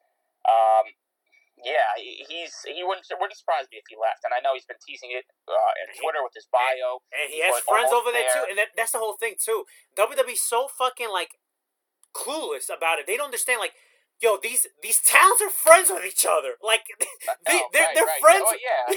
They're friends with all these different companies, right? Like, if they lose their job or you just don't do better with these talents, they're gonna find work elsewhere. Dude, I know, man. They, like I said before, they just don't care. Like, I don't think they care at all. Like, I mean, because WWE, like you said, they're doing great financially. The wheel's just going to keep turning. Like, there's going to be people that still do want to be there, despite how the company is, just because it's WWE. It's the biggest. It's Disneyland of pro wrestling. So there's going to always be guys that want to go there. So like they'll be fine. That's why I just feel like they just don't care about losing these pro wrestlers, these indie guys. They just don't care. That's really what it comes down to. Listen, after watching All Out, these are the guys that came to my mind, right? I was thinking Kevin Owens, Sami Zayn, AJ Styles, Finn Balor. There was another one in there that I can't think of. Cesaro. I was thinking of those guys. I was like, I wonder how they feel about All Out, where their minds. And don't get me wrong, Finn Balor is obviously in this. He brought the Demon back, and he's in this feud with Roman. But listen, as much as I love Balor, whatever, we know how this feud is going to end, right? And then a guy like AJ, while you can make the argument, he hasn't really been utilized to his full potential in the last couple of months or whatever. For the most part, he's had a really great run in WWE. But it's like, as much of a great run you could have, it's like, don't you want to be challenged? And a guy like AJ, right? He also has a lot of friends in AEW, and this is something that I always like to tease on the show. Like, man, I want to see AJ in AEW at some point or whatever. Even if it's not like for a full-time deal, like I just want one match. That's all I want from AJ in AEW. But I always like, after watching All Out, specifically those guys that I named, I wonder what they thought and where their mind was at watching that pay-per-view. Yeah, no, I know. I completely agree. Like, I was like Finn Balor, I was thinking of the most because I don't know. He just seems like a guy who just doesn't want to be on the main roster. I know he pitched recently too. I don't know if you read this, that he wants to be in NXT UK. I mean, that's how low he's willing to swoop to not be on the main roster. Oof, NXT UK, huh? Yeah, right, exactly. And I just think about him the most too because obviously he had a lot of history in NXT with Adam Cole too, right. And he probably just sees Adam Cole going there. And, I mean, even a lot of guys, too, like Johnny Gargano, Tommaso Ciampa, like, they were tweeting about the Adam Cole. They posted Instagram story pictures of him with Adam Cole. So, like, what are all them thinking? Yeah, I mean, it's just, like, they have to be like, God damn, like, I want to be there. Like, how could you not? Like, if you really love pro wrestling, how could you, like, not say you want to be involved in that much fun, But, and unfortunately, this thing... The thing is, not everybody can go there too. That's the thing. Like Kevin Owens and Sami Zayn, if they were to leave, that not everybody can go there. It's literally going to become WWE 2.0, and I get it. Like, these are some great talents. I want all these guys to be there. I want to see what they're like with the handcuffs off because we haven't seen it in a while. But at the same time, too, where does guys like Sammy Guevara, Darby Allin, Jungle Boy, right, and those are the guys you need to build for the future. Right, all these young, talented stars, where do they fit if all you're going to do is get WWE guys? Yep. I just don't understand where, like I said, I just don't know where you go. And it's just, it sucks because, like I said, I'm a huge Kevin Owens fan. Of course I want him in AEW. Right. But how many more guys can you possibly sign. And we still have the Bray. Does Tony Khan have a budget? And we still have the Bray Wyatt factor still like rumbling. It's like so much. And that's my biggest fear. Going back to like maybe 6 months ago, my fear was like at the time I was like, listen, there's a lot of talent in AEW, and I was thinking of a guy like Ethan Page, right? I loved his work in Impact. So I was having a conversation with a friend of mine, and she's a big Ethan Page fan. It's like, oh, he's going to go to AEW with his friends. I'm like, I understand that. And he's going to get paid, and I'm happy because he's a family man, right? He's number one priority, he's a family man, besides him getting in phenomenal shape, right? But at the same time, is like, a guy like Ethan Page, I'm also worried about, because this was at the time, it's like, what is he going to do there? They have so much talent back then. Fast forward 6 months later, don't get me wrong, he's getting paid, he's making a ton of money, but you can make the argument his Impact run was better than his current run in AEW, because now he's put in another tag team with Scorpio Sky for no apparent reason, the Men of the Year, which don't get me wrong, I am enjoying the stuff he's doing with Dan Lambert. I'm enjoying that stuff. I'm enjoying that stuff a lot. But they're not really doing anything else besides that. So it's like, he's getting paid, good for him. Don't get me wrong, he deserves all the money in the world. But they're not doing nothing with him. And now more and more talent is going to AEW.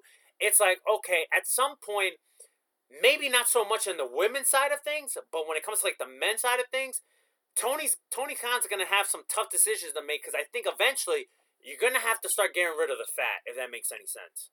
No, you are, and I don't know if you saw the whole thing going on with Melissa Santos and Brian Cage. Oh God! And listen, like I don't know, like, so actually, I don't know if have you ever met Brian Cage before? No, but I've always wanted to meet him. I just never really got an opportunity. It's always been one of those situations where he's done an indie and he just gets crowded by like these amount of people. I'm like, I'm not fucking bothering this guy, you know? Yeah. Well, so the reason why I say that is because at the Fan Fest, it sounds like you're about to tell me a story that he's not a great guy. I don't know for sure, but so they charge crazy prices for some of these people at the Fan Fest, and Brian Cage was $50. Which, all right, I mean, that's a lot of money, but Serena Deeb was also $50 too. So I don't know who pays for these things. Those two had no line whatsoever. Like, wow, barely anybody. Yeah, like, and there was this one dude that went up to meet Brian Cage, who I guess paid for him, and man, like, he looked like, he almost like no-sold this dude, bro. Like, he literally looked like he did not want to be there. He looked fucking miserable. He just, like, he looked like he was, like, pissed off. And to me, I was just like, I don't know, man. Like, I don't know if I would ever meet this guy. I don't really know. Like, I'm not a huge Brian Cage guy to begin with. I never really was. Right. But that interaction, and I don't know. I wasn't up there. Maybe the kid walked away with, like, a really great experience. I don't know. From what I saw from afar, right. I was standing on the line to meet the Jurassic Express. Mm-hmm. He did not look like a pleasant meet and greet. And then you see him complaining, his wife complaining about how he's being misused. Oh God! I mean, listen, like, I mean, are you kidding me? Like, dude, he's been in the company for a year and a half now, and he's been in some big time matches. Come on, he's also the former FTW World Champ. Right, they put him with Taz, for Christ's sake. Like, to say he's been misused, I mean, listen, if Angelico and Jack Evans, whatever they are, the Hybrid 2. Hybrid 2, yep. I totally understand, because those guys are being misused. Right. But Brian Cage, he's being misused? I mean, come on. But right when I saw that, I was like, well, here it comes. It's starting already. You hear all these great things about how glorious AEW is, how great Tony Khan is, but it's going to get to that point where talent is going to get frustrated with their spots because they're signing guys like CM Punk and Daniel Bryan and Adam Cole, and it's going to come to a point where they're going to get frustrated with the company too, and we're not going to see such glorious things about AEW anymore. So it's going to eventually get to that point. I'm not looking forward to that, but that's what happens. That's what happens with all these free agents available. This is what's eventually going to happen with AEW. Yeah, man. Well, listen. I think for the most part, this whole episode was very positive AEW stuff or whatever. For the most part, and then obviously this stuff that's happening. But like I said, Tony Khan's gonna have some tough decisions at some point, and he's gonna start getting rid of the fat. All right. One last thing, and we'll wrap up because I know you got something to do. NXT next week. We're gonna hit the new era of NXT. What are your expectations, if you have any? Yeah, I really don't. I don't have any expectations. Come on, bro. You're not into the whole Nickelodeon splash gimmick? Listen, I'm going to give it a chance. I'm going to give it a chance and see what it's like. Because, I mean, they have a good main event. No, they do. They do. It's a fatal four-way match to determine Samoa Joe's #1 contender. Right. So, we also got a great women's match, Taya Valkyrie versus Raquel Gonzalez. Yep. Yeah. Yes. I mean, it seems like the old NXT to me. So, right. I don't know. I mean, besides the colors and... I know they leaked out. Did you see the leak of what the new arena is going to look like? I guess they're adding more bleachers or whatever like that. So that looks cool. So besides the logo with the color gimmicks or whatever, like I'm and I am poking fun here or whatever, but I'm kind of optimistic here. I feel like this change that we're quote unquote getting, I feel like it's not going to be much of a change. I feel like we're still going to get the same NXT, but it's just going to be like a different logo and obviously a different theme song or whatever. Right. It's going to be a different feel to the show. Right. But, I mean, like you said, like people just expect like Andre the Giant lookalikes to just start walking through the door and, dominating the TV time on the show. Like, right. It's not going to happen. Like, well, we hope you still have all these guys. Right. You still got, like, MSK. You got Hit Row, Legado del Fantasma. You have all these stables, too. You still got everybody there. So, right. Like I said, I feel like everything is going to be fine for the time being. So I'm optimistic, too. We'll see what happens. I'm actually looking forward to it in a weird way. All right, brother. Bro, we went long on today's episode because we just had so much shit to talk about. Like, you took over the show. I already know the title of the name of this episode or whatever you're going to enjoy. But give me your plugs, bro. All right. Follow at Lucha Outsiders on Twitter, at Lucha Outsiders, as well as on Instagram at Royal_Ramble_Wrestling. The Wrestle Radar, if you want to follow on Instagram and Twitter. My focus has been completely Lucha Outsiders, so I haven't even like tweeted or put on anything about like Chicago on there at all. So if you want to follow, I'd appreciate it. But if you don't, I really don't care. And also too, my brother's going to be whipping up some sort of vlog thing. We kind of slacked on the vlog this past weekend in Chicago. So much going on, and you kind of like forget to film because you're having so much fun. Everything's going so fast. He's going to put together a little something so you can see some footage. So if you want to follow on there, the Wrestling Radar on YouTube, subscribe. I'm sure by the time we get on the air next week, it'll be up and running. So Sounds good, bro. Sounds good. You can follow me. Real quick, and if we were in studio, you probably would give me a congratulations or whatever, and you'll probably be like, "Oh my god, you're really doing that." So somehow, some way, I ended up getting a ticket for Ring of Honor's pay-per-view tonight. So I'm actually going to go to that. So I didn't even know they had a pay-per-view tonight. Death Before Dishonor. Listen, it's wrestling. Why not? All right. They have great talent, so we'll see how it goes tonight. Listen, their pay-per-views have been good, okay? All right? I know we crap on Ring of Honor, but their pay-per-views have been good. So I'm actually going to that tonight. You can follow me at RatedRSys87. Make sure you follow us at Lucha Outsiders everywhere. Instagram, Facebook, and Twitter. And if you miss everything on today's episode, make sure to download and subscribe to the podcast version of the show. I don't know why I'm saying this, because it's not like we did a Facebook Live. But leave us a rating, a review, and if, let us know if we piss you off, because, we enjoy pissing off the peckerheads, and that is it. I hope we do. We piss you off. For the old man Leo that's not here, for R double Ryan Radar, I'm yours truly, Mr. Rated R. Till next time, keep rated R, and stay too sweet. Goodbye. And good night.